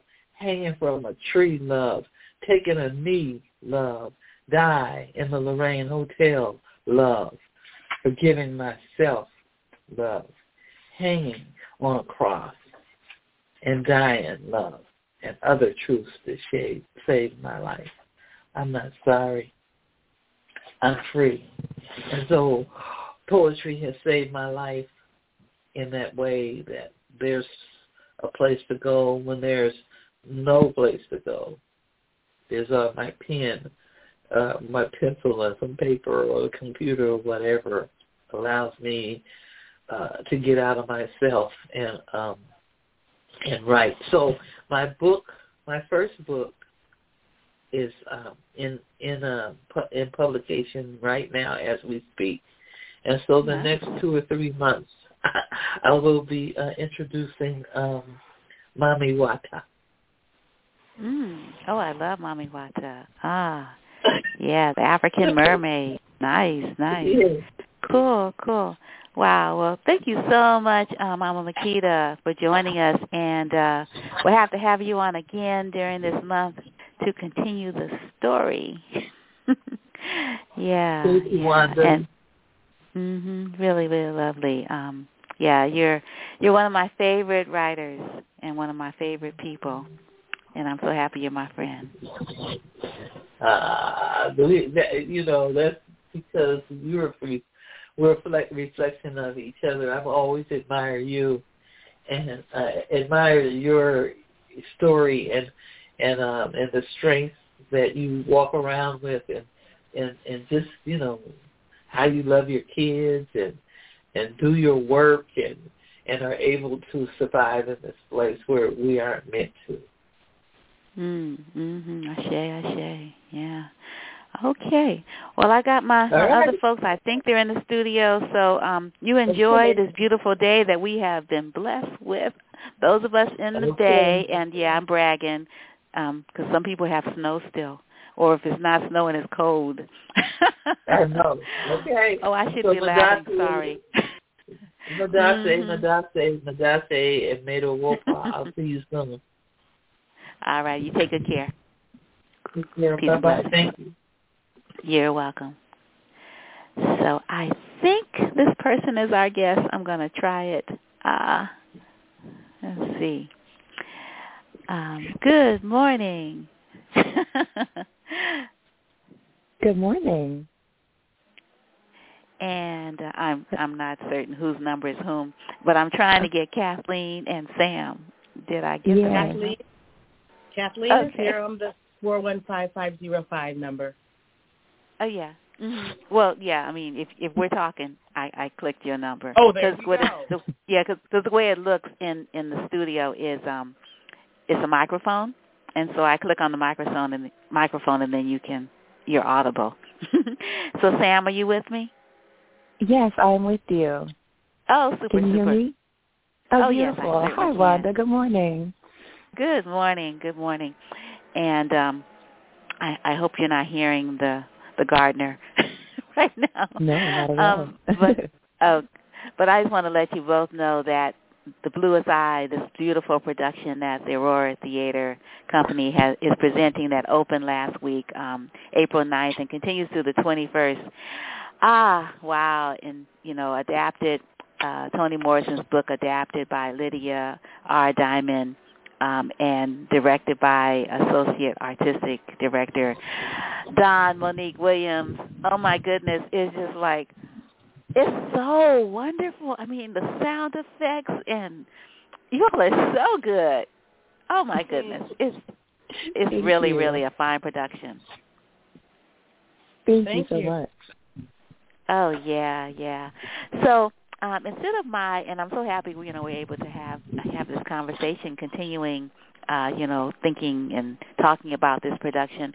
I was wondering if I'll read your bios, and then maybe you all could give, sort of your, if someone asks you, what is The Bluest Eye about? What would you tell them from your perspective as characters, even, in the work? So I'm going to read your bios first, and then we can talk about it. Kathleen Ridley, Mama and Mrs. Breedlove, makes her Aurora debut with this work. Bay Area credits include ACT, Marin Shakespeare, Shogun Players, or is it Shotgun Players, San Francisco Playhouse, theater works, Lorraine Hansberry Theater, and Berkeley Playhouse. Film and television work include the feature film, La Mission, the short film, 2+1, and the television series, Trauma. Kathleen Ridley is an associate artist with Alter Theater, and so she knows about Burr Peach, I'm sure. That's opening this weekend. Yes. Yeah, and it is very good.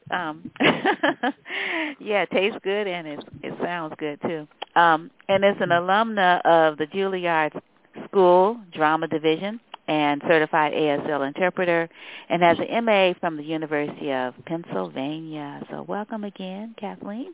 Thank you. Thank you so much. I haven't heard my bio in so long. Come on, Miss Kathleen. I'm excited.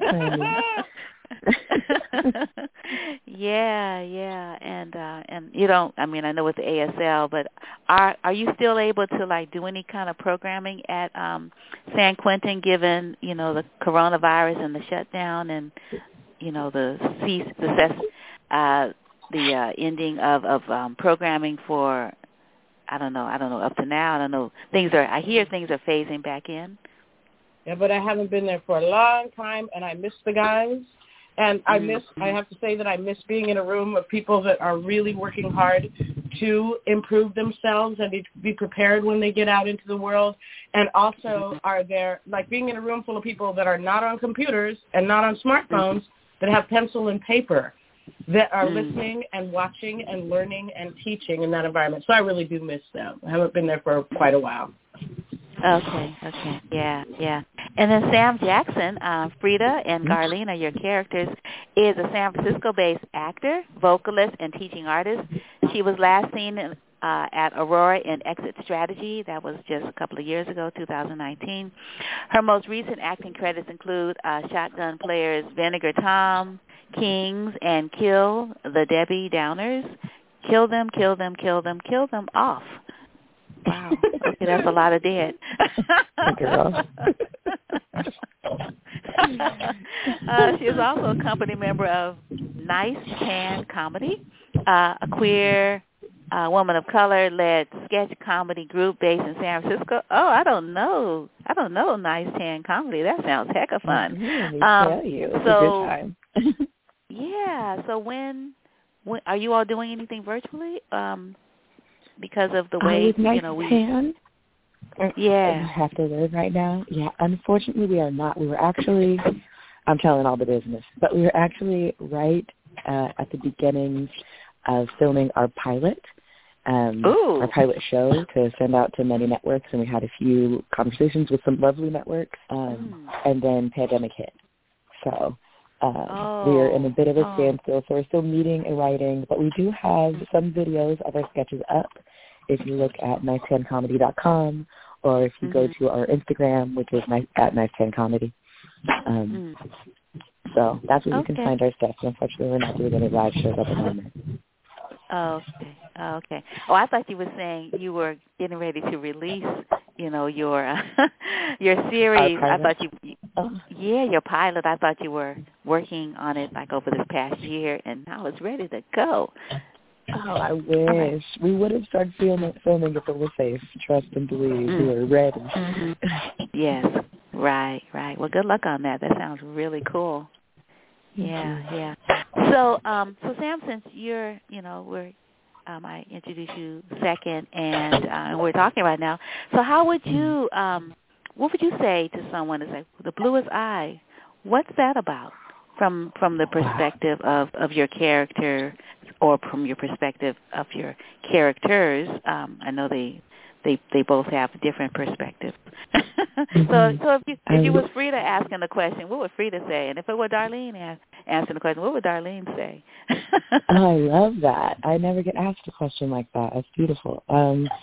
Frida would tell you, and for those of you who don't know, Frida is a 14-year-old girl. Excuse me, she's like a 12-year-old girl who is a part of the narration of the story. Also part of the story in and of itself, but she's part of the narration of the story.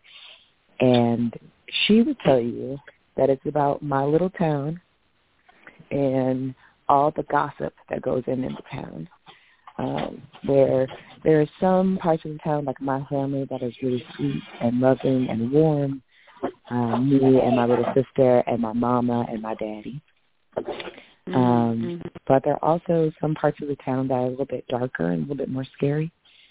And it's about sisterhood and friendship and how my little sister and I took in another sister when she needed it. And a story about hope, because we have all the hope in the world for our newfound sister, regardless of where it goes. So that's how Frida would describe the story without giving anything away. Right. Yeah. Oh, that is so sweet. Is there some kind of movement happening in one of the rooms where you all are sitting? 'Cause I hear it. I hear it like there's noise. nothing going on in mine. Okay. Kathleen, is something happening in your room? Oh, really? Nope. Okay. There's nobody but me. Okay. Okay. Yeah. Oh, I see what happened. Makita didn't hang up. Okay, I got it. I see. Yeah. The I was person going to say, before something happening in your room, Wanda, No. I looked around before I said, no, nothing happened. Yeah, that was Makita. She hadn't hung up. I didn't know that. No worries. Yeah, I fixed it. No worries. Yeah, you never know about these rooms where women sit, right? Tell me about it. Everybody want to be your husband. It's the truth. It's the truth. Everybody. Yeah. So, Miss Kathleen, how would you say if it were Mama? How would Mama tell you what this story is, and then Mrs. Breedlove? They would tell you such different stories. Both of them are mamas. Yeah. Mama is the mother of Claudia and Frida and the household in which Piccola Breedlove is taken into when things go awry at her home. This mama is a loving mama in the strongest way, in the way that somebody that you know loves you to the core of your being as a child and fussing at you all the time, just because that's what we're supposed to do, to teach you right. You know, and so I feel very, very strongly about Mama being the person who just embraces people with love and with strength and with that kind of energy, and does her best to get by and fusses about all the issues of the particular day and still loves all day, all night, every day in the face of everything that Black people have to go through at that period of time.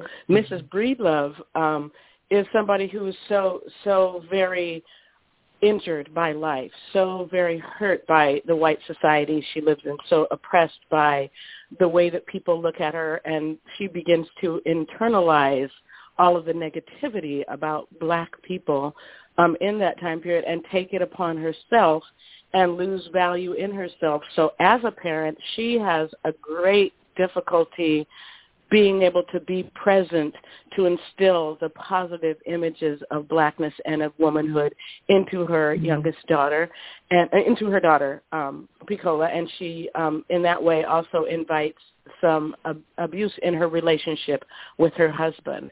And so it's two sides of the same coin, and it's somebody who, you know, Mama I think of as somebody who is overcoming and working to work through this and just live life as much as possible, and Mrs. Breedlove is somebody who has just been so beaten down and so oppressed that she's kind of carrying on some of this internalized racism in her life. Mm-hmm.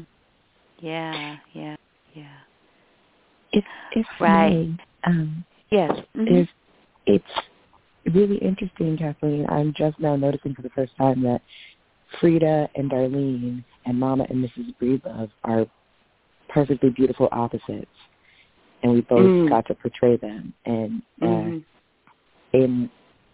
I think Frida will grow up to be like Mama, and because of the things that happened to Darlene, she may grow up to be a little bit more like Mrs. Rebuff, and just these women at the early stages of their lives before they really got to figure out who they were. That's so true when they say that children learn what they. Oh yeah, the things they say about children learn what they live. You know, you can have two children who are so much alike, so much potential, so much possibility, and whatever ground they are put in to blossom is so much of what determines how they what they go through in life.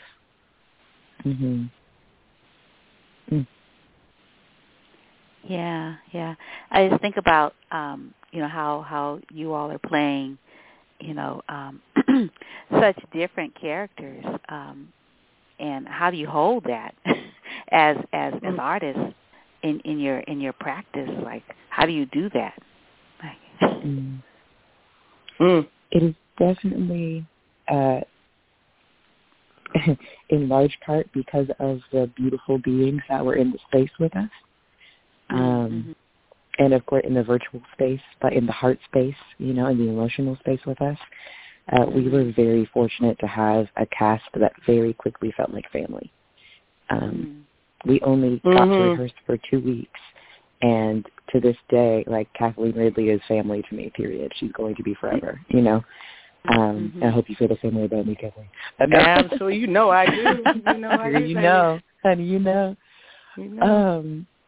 so that in and of itself was such a blessing, and I think the only reason that I was able to get through some of the specific scenes that I had, and luckily I had the very hard scene that I had to do was with Mr. Michael J. Asbury, who isn't here today, but is just such a love and such a light, and the only person that I ever want to do a tragic scene with again.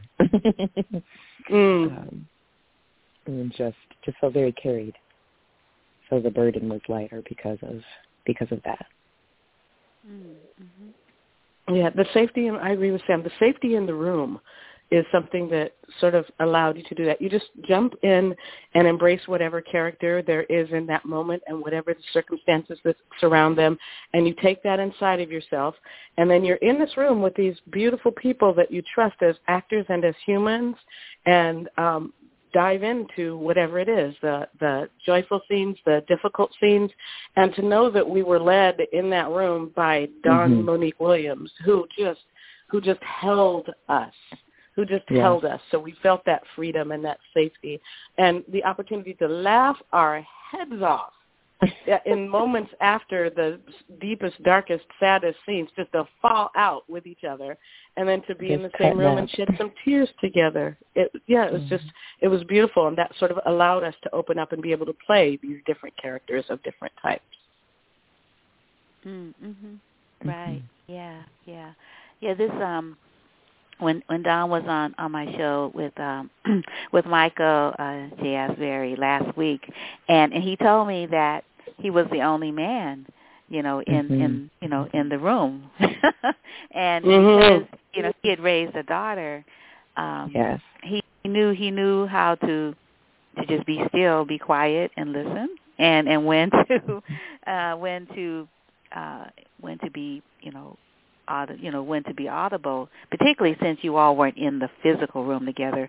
But Don said that it's an all African American cast and crew, I believe, and this is the first time Aurora has produced anything quite like this, and it's on the 51st anniversary of Toni Morrison's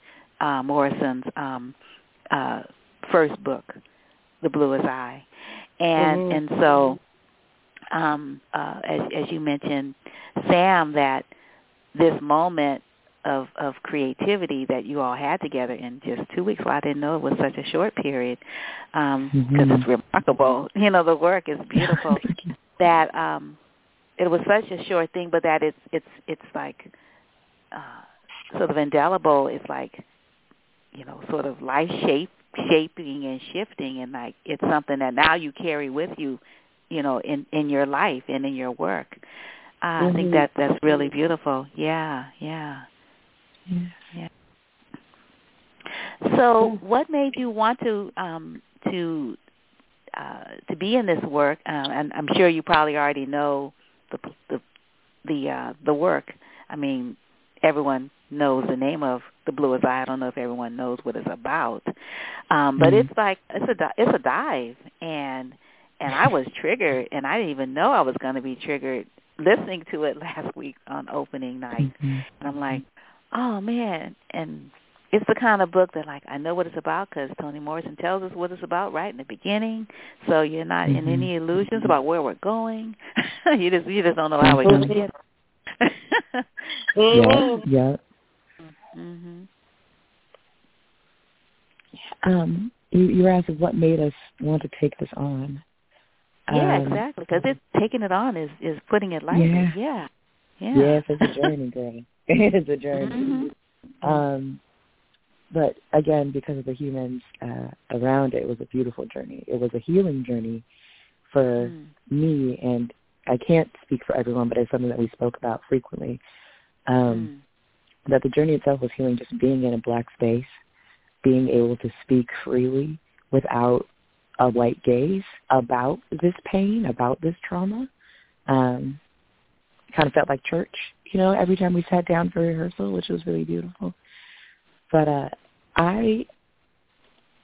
Miss Dawn Monique Williams hit me up and asked if I wanted to be a part of it, and immediately I said yes. And it wasn't even it was a question of how can we make this work, not even like I'm not sure if I want to. I personally had never read The Bluest Eye. Unfortunately, in our education system, we don't get a whole lot of opportunities to read Black authors, especially Black female authors, especially about truth and trauma. So it wasn't a book that came easily for me.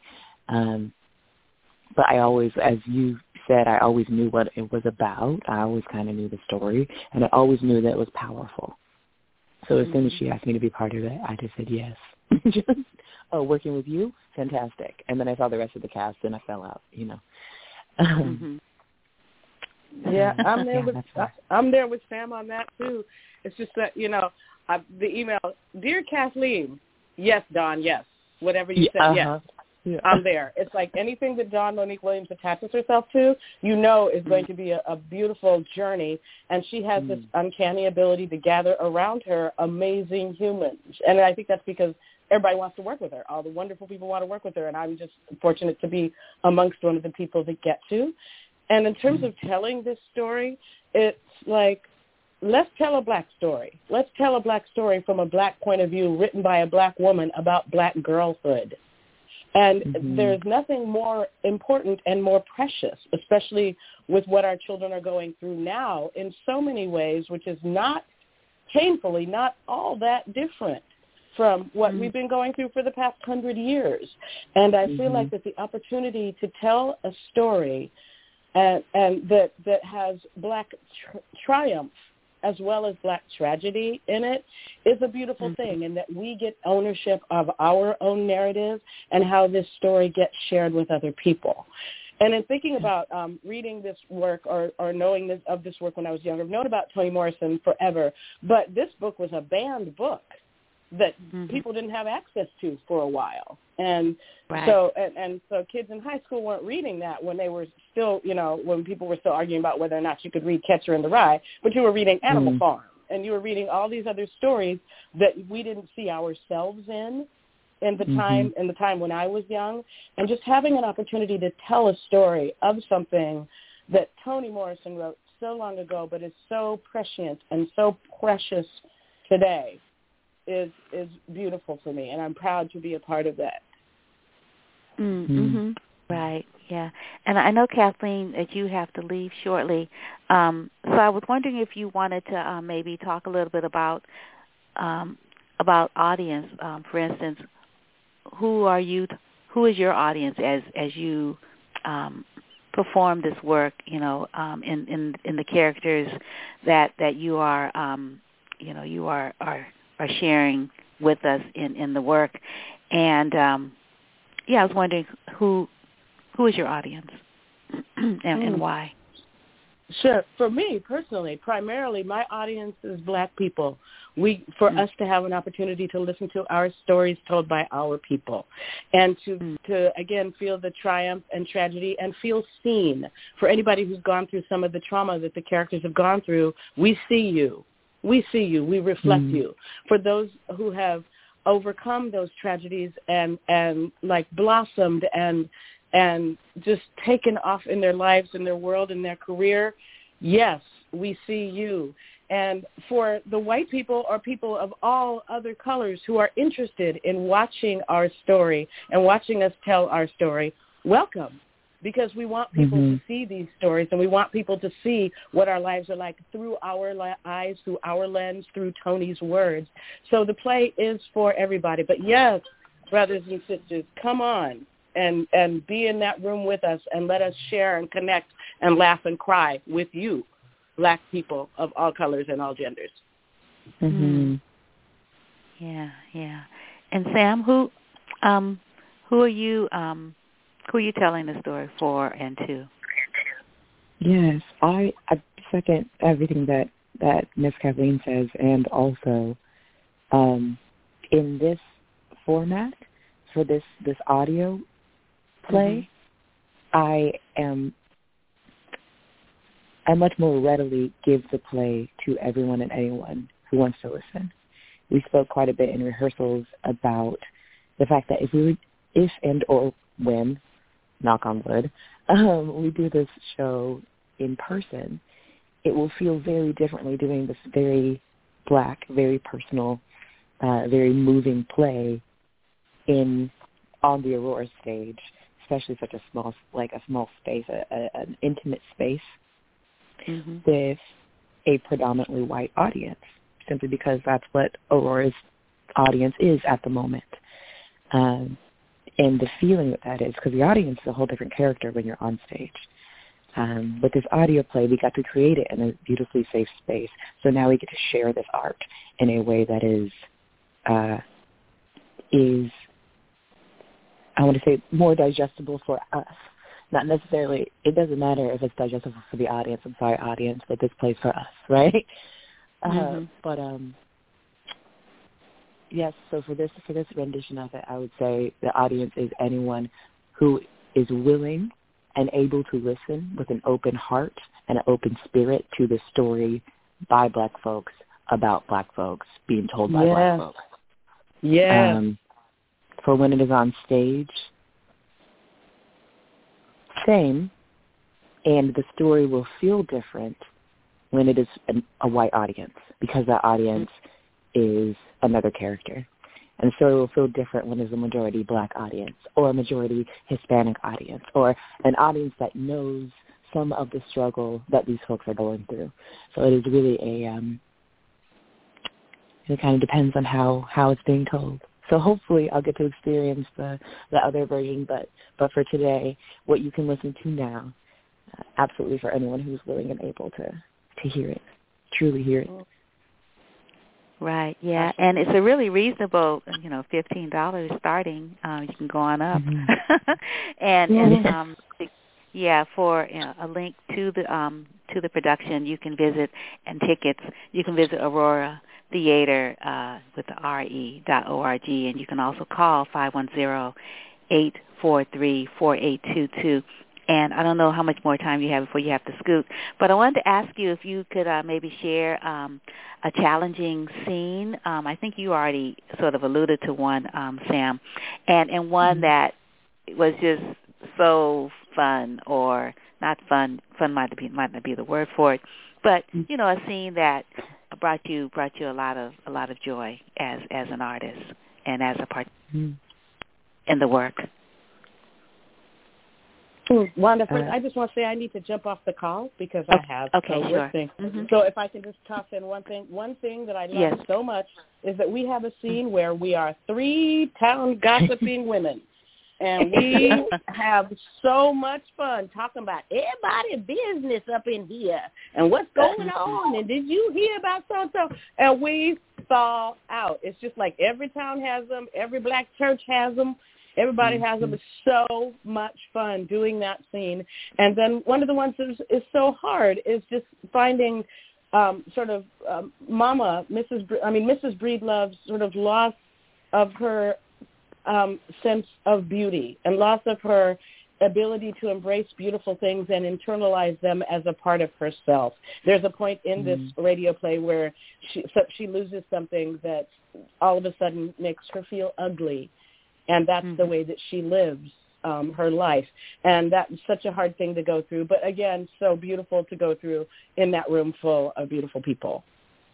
So with that, I'm so sorry. I have to go. I'm going to say goodbye. Problem. And thank you so much for having us on here, Wanda. And I'll talk to you soon, Sam. Yeah, talk to you soon, Miss Kathleen. Okay, yeah, bye-bye. thank you, Kathleen. Peace and blessings. Thank you so much. Sam. Yes. Yes. I would 100% agree with those old ladies, and it is a fun game to figure out who's voicing those old ladies. But we couldn't get through the scenes half the time, just cracking up, or other people would have to, turn off their cameras because they're laughing too hard and going to make us break, and so those scenes were a lot of fun, even though they are quite trifling. They are trifling women, but they're just speaking what they think their truth is in the moment, Right, yeah. Yeah, that is a nice scene. And my friend who was listening with me, he said that it reminded him of his mother and her friends when he was a kid. Exactly. We all know those women, We all have a soft spot. They're always talking about who washed their hands before they cooked greens and the whole, Yes. But for the difficult scene here, as you said, is a scene with Darlene. She goes through a traumatic experience, which I won't spoil for you all, but it's very challenging to kind of dive into that. And we spoke quite a bit about the idea of doing it in person and having to just drum that up every night and live through that every night. A very difficult thing that, it wears and tears on actors. If you don't know how to release it properly at the end of the night and things like that. Yeah. So, but again, it is made to be a beautiful experience and a good exercise because of the beautiful humans that we were with. Right. Pardon, I don't know if you hear that yelling in my house. I'm sorry. No, I don't. Okay. Great. No, not at all. Yeah. Wow. Well, thank you, for your part in this ensemble, because you all really do a wonderful job of representing, I believe, what our ancestor Toni Morrison would have appreciated with regards to her book since this particular adaptation, which she approved, which is so wonderfully created by Lydia R. Diamond, and it's a different thing, like the book is not the play, but yes, it it's like it's they share ancestry, so to speak. Yes, and you know their relatives. So yes. Yeah, you all are you're definitely channeling these characters, and I just love the way that we've had to experience theater in different ways so that theater could continue to be a part of our lives. And the whole idea of a radio play coming back, because I didn't grow up in that period because I'm not old enough. So you hear about people sitting around the radio. Yes, but I wasn't that person. Right. My family weren't. So it's nice to be listening, sitting around my phone listening to the play, which is kind of cool. I love that. Yeah. It's So I want to thank you again. Kind of throwback. Yeah, totally. Yeah. So since you are, you're my last guest in the studio, do you have any parting words, anything you want to share about anything, that you didn't get a chance to speak of, prior to now? Oh, goodness. Nothing that comes to mind, but as you were talking about the idea that we have to now experience theater in such a different way, experience the arts in such a different way, I want to thank you and all of your listeners and all of the beautiful humans who are still supporting art in that way, and showing up and buying tickets to the audio plays or the live stream shows and all those things, because we are still working and we are still hungry and we are still trying to find ways to teach each other in light and loving ways. And I personally think that's what art is all about, and especially acting and theater.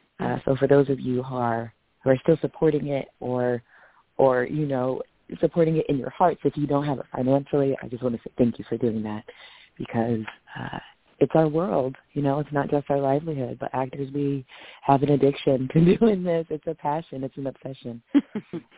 So thank you for helping me and all of us support those dreams and those aspirations to get beautiful words and stories out to so many people. Right, yeah. And I just thought of something else after I let you have the closing words till I come back for a question. But I was just thinking about the friendship between Frida and Piccola, and how important it is to have friends, and how Piccola, she could have been so much more if people would have seen her beauty, because I think she was beautiful, but her the melanin was just seen as such a not barrier is not the word for it, but it just hid everything. We hear her always reading, and we think about sort of structural racism and how we were fed that, those of us who had those primers to read, and we never saw ourselves. Well, we did actually. A black family did move into the neighborhood. I don't remember which one of the books. I don't know if it was the Little White House or the Red or the Green. But a black family does move in. I remember the little boy with a ball, and the kids played with him, and I thought, oh, finally, yes. Yeah. How beautiful, right. But it took a long time to see somebody. I mean, I didn't live in a neighborhood like that. We lived in the projects in San Francisco. Hey, girl, we didn't have a house, but it was all right. I mean, hey, black people have homes. I think Julia didn't have a home. A house. I think they lived in an apartment too. But I knew black people had houses. I just didn't have one. So it was all right. But finally, it took a long time, and so the whole way that Frida and her little sister and her family, Mama and Daddy, embrace this little girl and give her some love. Just too bad she couldn't stay there. I just think it's just so wonderful, and I just wanted to ask you if you could talk a little bit in closing. Again, we might really close. Who knows? About friendship and about sort of faith. How Claudia and her sister. They said, well, we have to give up something so that we can get something, because we really want good to happen for Piccola, and we're not, and they would walk across town to visit their little friend, and they saw the difference, but they didn't judge between Mrs. Breedlove, the mama, and their daddy, and but there was no judgment in the writing. And there was no judgment in the view. It was just like, that's our friend, and we got to help her. Yeah, it was just really, really powerful, that aspect. And I think about Toni Morrison's book, and I don't know if you know this one, Sula. That's another story of friendship between girls. Yes. Yeah, and tragedy. Oh, you would love it. It's a small one too. She's having these little small books, and you can't get through them. I mean, it might as well be 400 pages, because I'm like, right. Oh, Jazz, another small book, like, okay. You can't get through them. Like, it takes a while. Right. Because there's such journeys into these spaces and into these places, like ancestral. Like you're going back 400 years. Right. 500 years, like, okay, do I have time to do that today? Hello. Yeah, and what do I need to take with me so I can get back out of that? Like, what do I need to wear? Who do I need to ask to journey with me? Because 100%. Yeah, but this friendship between, these girls and their little friend, who they love. Yeah. You can talk a little bit about that. I think first I'd like to just call it not a call out, but an offering. You mentioned that because Piccola's beauty was hidden by her melanin, and I think that if we're thinking in the white gaze to her, I hear that, but I want to say more that her melanin was threatening to those. Yes. Because I think that melanin brings out beauty, and I think that it is important for us to encourage that type of language as opposed to, continuing on with what trash people decided to tell us back in the day, Yes, I like that. Her melanin was threatening. Thank you for that recasting. Yeah, with the power. Yes. And for those little girls, for Frida, for Claudia, they knew of Piccola before she came to their house, before she needed help. But as Kathleen was saying, Mama was that strong lover. She was a lover. She's gonna love you, and you might get a whooping, but you're gonna know that she loves you anyhow. You know what I mean? And with that strong love in the house, and the daddy's strong love in the house, those beautiful parents, taught these young girls how to love. And as opposed to being judgmental like all the other little kids at school, or like those, the three ladies sitting on the porch drinking lemonade, gossiping, they knew that their friend needed help. And they had their judgments about her initially. And it's not that they didn't have judgment at all, but they had the judgments about that initially, and were open enough and loving enough to let those melt away.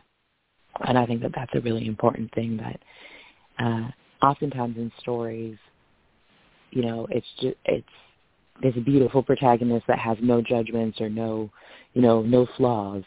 But these little girls sure did call them peculiar, and they were like, they kind of funny looking, and, and then found their friendship in this little girl and realized that she was just a little girl who needed help. And you're right, they sit and they pray that they can help Piccola. So by the end of it, not only are they saying, oh, our friend needs help, but they're saying, like, I'm willing to suffer in their little hearts, what suffering is for them. I'm willing to suffer so that she can come out on top. And we promise that, that we'll be good, and we'll do all the right things, and we'll give up the special thing that we really want as long as you make Piccola okay, God.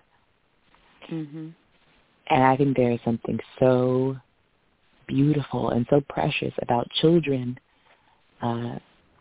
being willing to sacrifice unasked. It wasn't as though Mama said, be her friend, or Daddy said X, Y, Z. Matter of fact, Mama had a little bit more judgment in her heart about Piccola than the girls did by the end of it, The children are just so pure, and if they're given the opportunity to be so loving and so open to seeing the truth inside of people as opposed to seeing what society tells us about other people.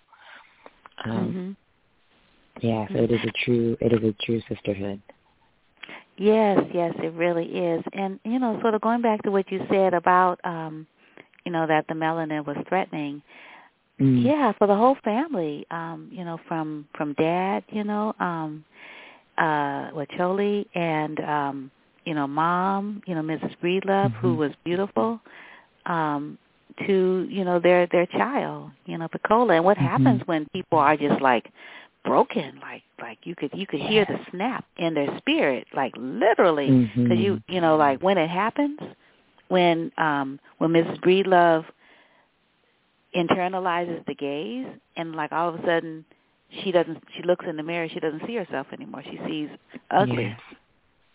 And we heard the snap there, and the dad, you know, when the woman who took him in after he was picked up off of the garbage heap, he was thrown as a baby in a garbage heap, and then he was loved into wholeness, and then she dies, and what happens, you know, as he tries to be a full human being, and that's like, no, that's not happening here, not in this culture, not in this, when we have the you know, the say, you know, the dominant culture telling him, and what happens, you know, to the family, the loving family, when he, you know, falls in love with, you know, with the person who becomes Mrs. Breedlove. And then they move away from, you know, the loving core that could have held them up. You know, we think about Ubuntu and I am because you are, right? And you are because I am. That's how they were able to survive. But then when we migrate to these different places where we're the only one, then there's no loving core that we can go back to when, you know, we meet these others and we come back. Yeah. Similar to the nursing home that your girls have, your girls' parents, you know, the cocoon that they had for their girls to be able to return to. Yeah, it is. It's very interesting. You have at a certain point, Mrs. Breedlove in the play talks about moving away to a place that she didn't know with Charlie. Yes. And there are a lot of white folks, and the specific line is there were some black, something about there being some black folks too, but they were Dickie-like, which is like they were bougie. They were, you know, thought that they were better than. Yeah. Which is such a tragic experience, you know, to be there and think that you found love and you found everything, and then you show up and even the folks that you thought were going to be maybe your second family are telling you that you're lesser than. Right? And for what reason? And where does that come from? And that all comes from the initial, you know, what society has told us about our black skin. And if we happen to be a little more country, then we must not be intelligent. We must not be worthy. We must not be, you know, we must not be. Let's just put it that way. So it is heartbreaking to see the shifts or the differences in these two families, because they could have both been beautiful, thriving families, if not for fill in the blank, you know. Right. Yeah. And I guess you know, 51 years after she writes the novel, I guess, you know, I'm thinking about, you know, lessons. We can just sort of maybe do some examination of ourselves in relationship to our neighbors, you know, other black folks, and how we can be, you know, sort of check like, okay, so is it my gaze or is it the gaze of the dominant culture? Like, how am I looking? How am I perceiving? What is my heart saying, you know, to these others, people that are my people? And you know, sort of maybe trying to change or alter it so that, you know, we don't perpetuate the Charlies and the Mrs. Breedloves, because they have children. And those children are the ones that are the true sacrifice and the true victims of all of this, because they're innocent. You know, Picola was innocent. And so innocent, too. You know, just the most. Yeah, and she's just trying to understand it. How do we fix our gaze? Yeah. So I just thought of that. I'm like, oh, okay. I definitely can. Yeah, I was just thinking, like, yeah, that is a lesson. Because, you know, you think about how good, you know, great literature is timeless. So it's like, what's the lesson today? You know, and, you know, we're coming out of a pandemic, hopefully. Who knows when? But things are going to be different. You know, going forward. And we look at each other now because of the pandemic. You don't know who's well, who's not well. Yeah. And so that within itself is a barrier. Mm-hmm. So how do we practice safety yet still have community? Yes. Because it's really and that important. That is the Black question folks, that I'm asking myself all the time. Yeah. Because as Black people, we're people that like being with each other. Mm-hmm. We're not. And we're affectionate we don't, beings too. It's mm-hmm. a handshake, it's a hug, it's a mm-hmm. and now it's hey sis from across the street, I'm gonna put my fist up and we're gonna keep moving because I don't know you. Mm-hmm. You know what I mean? Like Lord. Yeah. That is. Yeah. It's so different now. Mhm. Yeah, I've sort of started I do a gesture. I put my hand on my heart and nod my head because you can't see people's faces, can't smile because you have a mask over your face. Yeah. And I don't know, smiling with your eyes. I've been practicing that in front of a mirror. Come on, Tyra, go ahead, smile. Yes. But that is definitely it. Yeah. Are you from San Francisco Bay Area? Were you raised here, or are your people from somewhere else? I was raised in Vacaville, actually. Okay. So so Vacaville, California. I was raised in it got me because you were saying I know that Black people lived in houses, but we were the first Black family on this side of the creek. You know what I mean? In our little neighborhood. Oh, nice! Congratulations. So thank you. Yeah, so it was now looking back at it, it's oh, that's a beautiful thing to know, to be able to claim, and also it caused some struggles and trials and tribulations. Mm-hmm. But thankfully, our parents always taught us to love ourselves and what we are and who we are. So I got very, very blessed to have a mama and daddy, as opposed to a Mrs. Breedlove and a Charlie. Mm-hmm. And for those people who happen to be Miss Breedloves and Charlies, they can grow and move and shake. It is up to the love that we give them.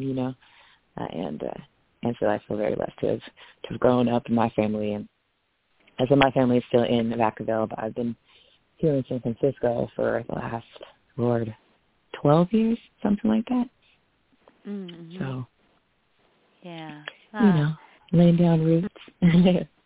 Yeah, cool. Yeah. You have a friend, I think his family had property. His father was a realtor, Mr. Legrone, and I think they had a house. They have a house in Vacaville, but which is right. Is it right past Sacramento, or right before Sacramento? It's out that way. Yeah. Out that way, right? Yeah. Right after Fairfield, and then Vacaville, Davis, Sacramento. Mm-hmm. Right. Yeah. Well, cool. Well, thank you again so much. It's been really lovely speaking to you, and I look forward to meeting you at some point when we can, and checking out your I guess the recorded programs for your Nice Tan comedy. Oh yes. Yeah. Do you want to share with anyone? Do you have a website or something that people can follow you and just stay abreast of what Sam Jackson is up to? Yes. Unfortunately, I do not have a website. I'm the worst in that way. But my Instagram, if y'all are Instagram users, is at little, LITTLE, _ Miss, MISS, _ SJ, as in Sam Jackson. Okay. Again, that is, So you can follow me on there. I'm also on Facebook as Sam Jackson. And a website will be coming soon, so keep an eye out. Thank you so much, Ms. Wanda, for having me on. It was such a pleasure to speak with you. I've heard beautiful things, and all of them were so true. So thank you for having me today. Oh, you're quite welcome. You take good care. Thank you again. Peace and blessings. You as well.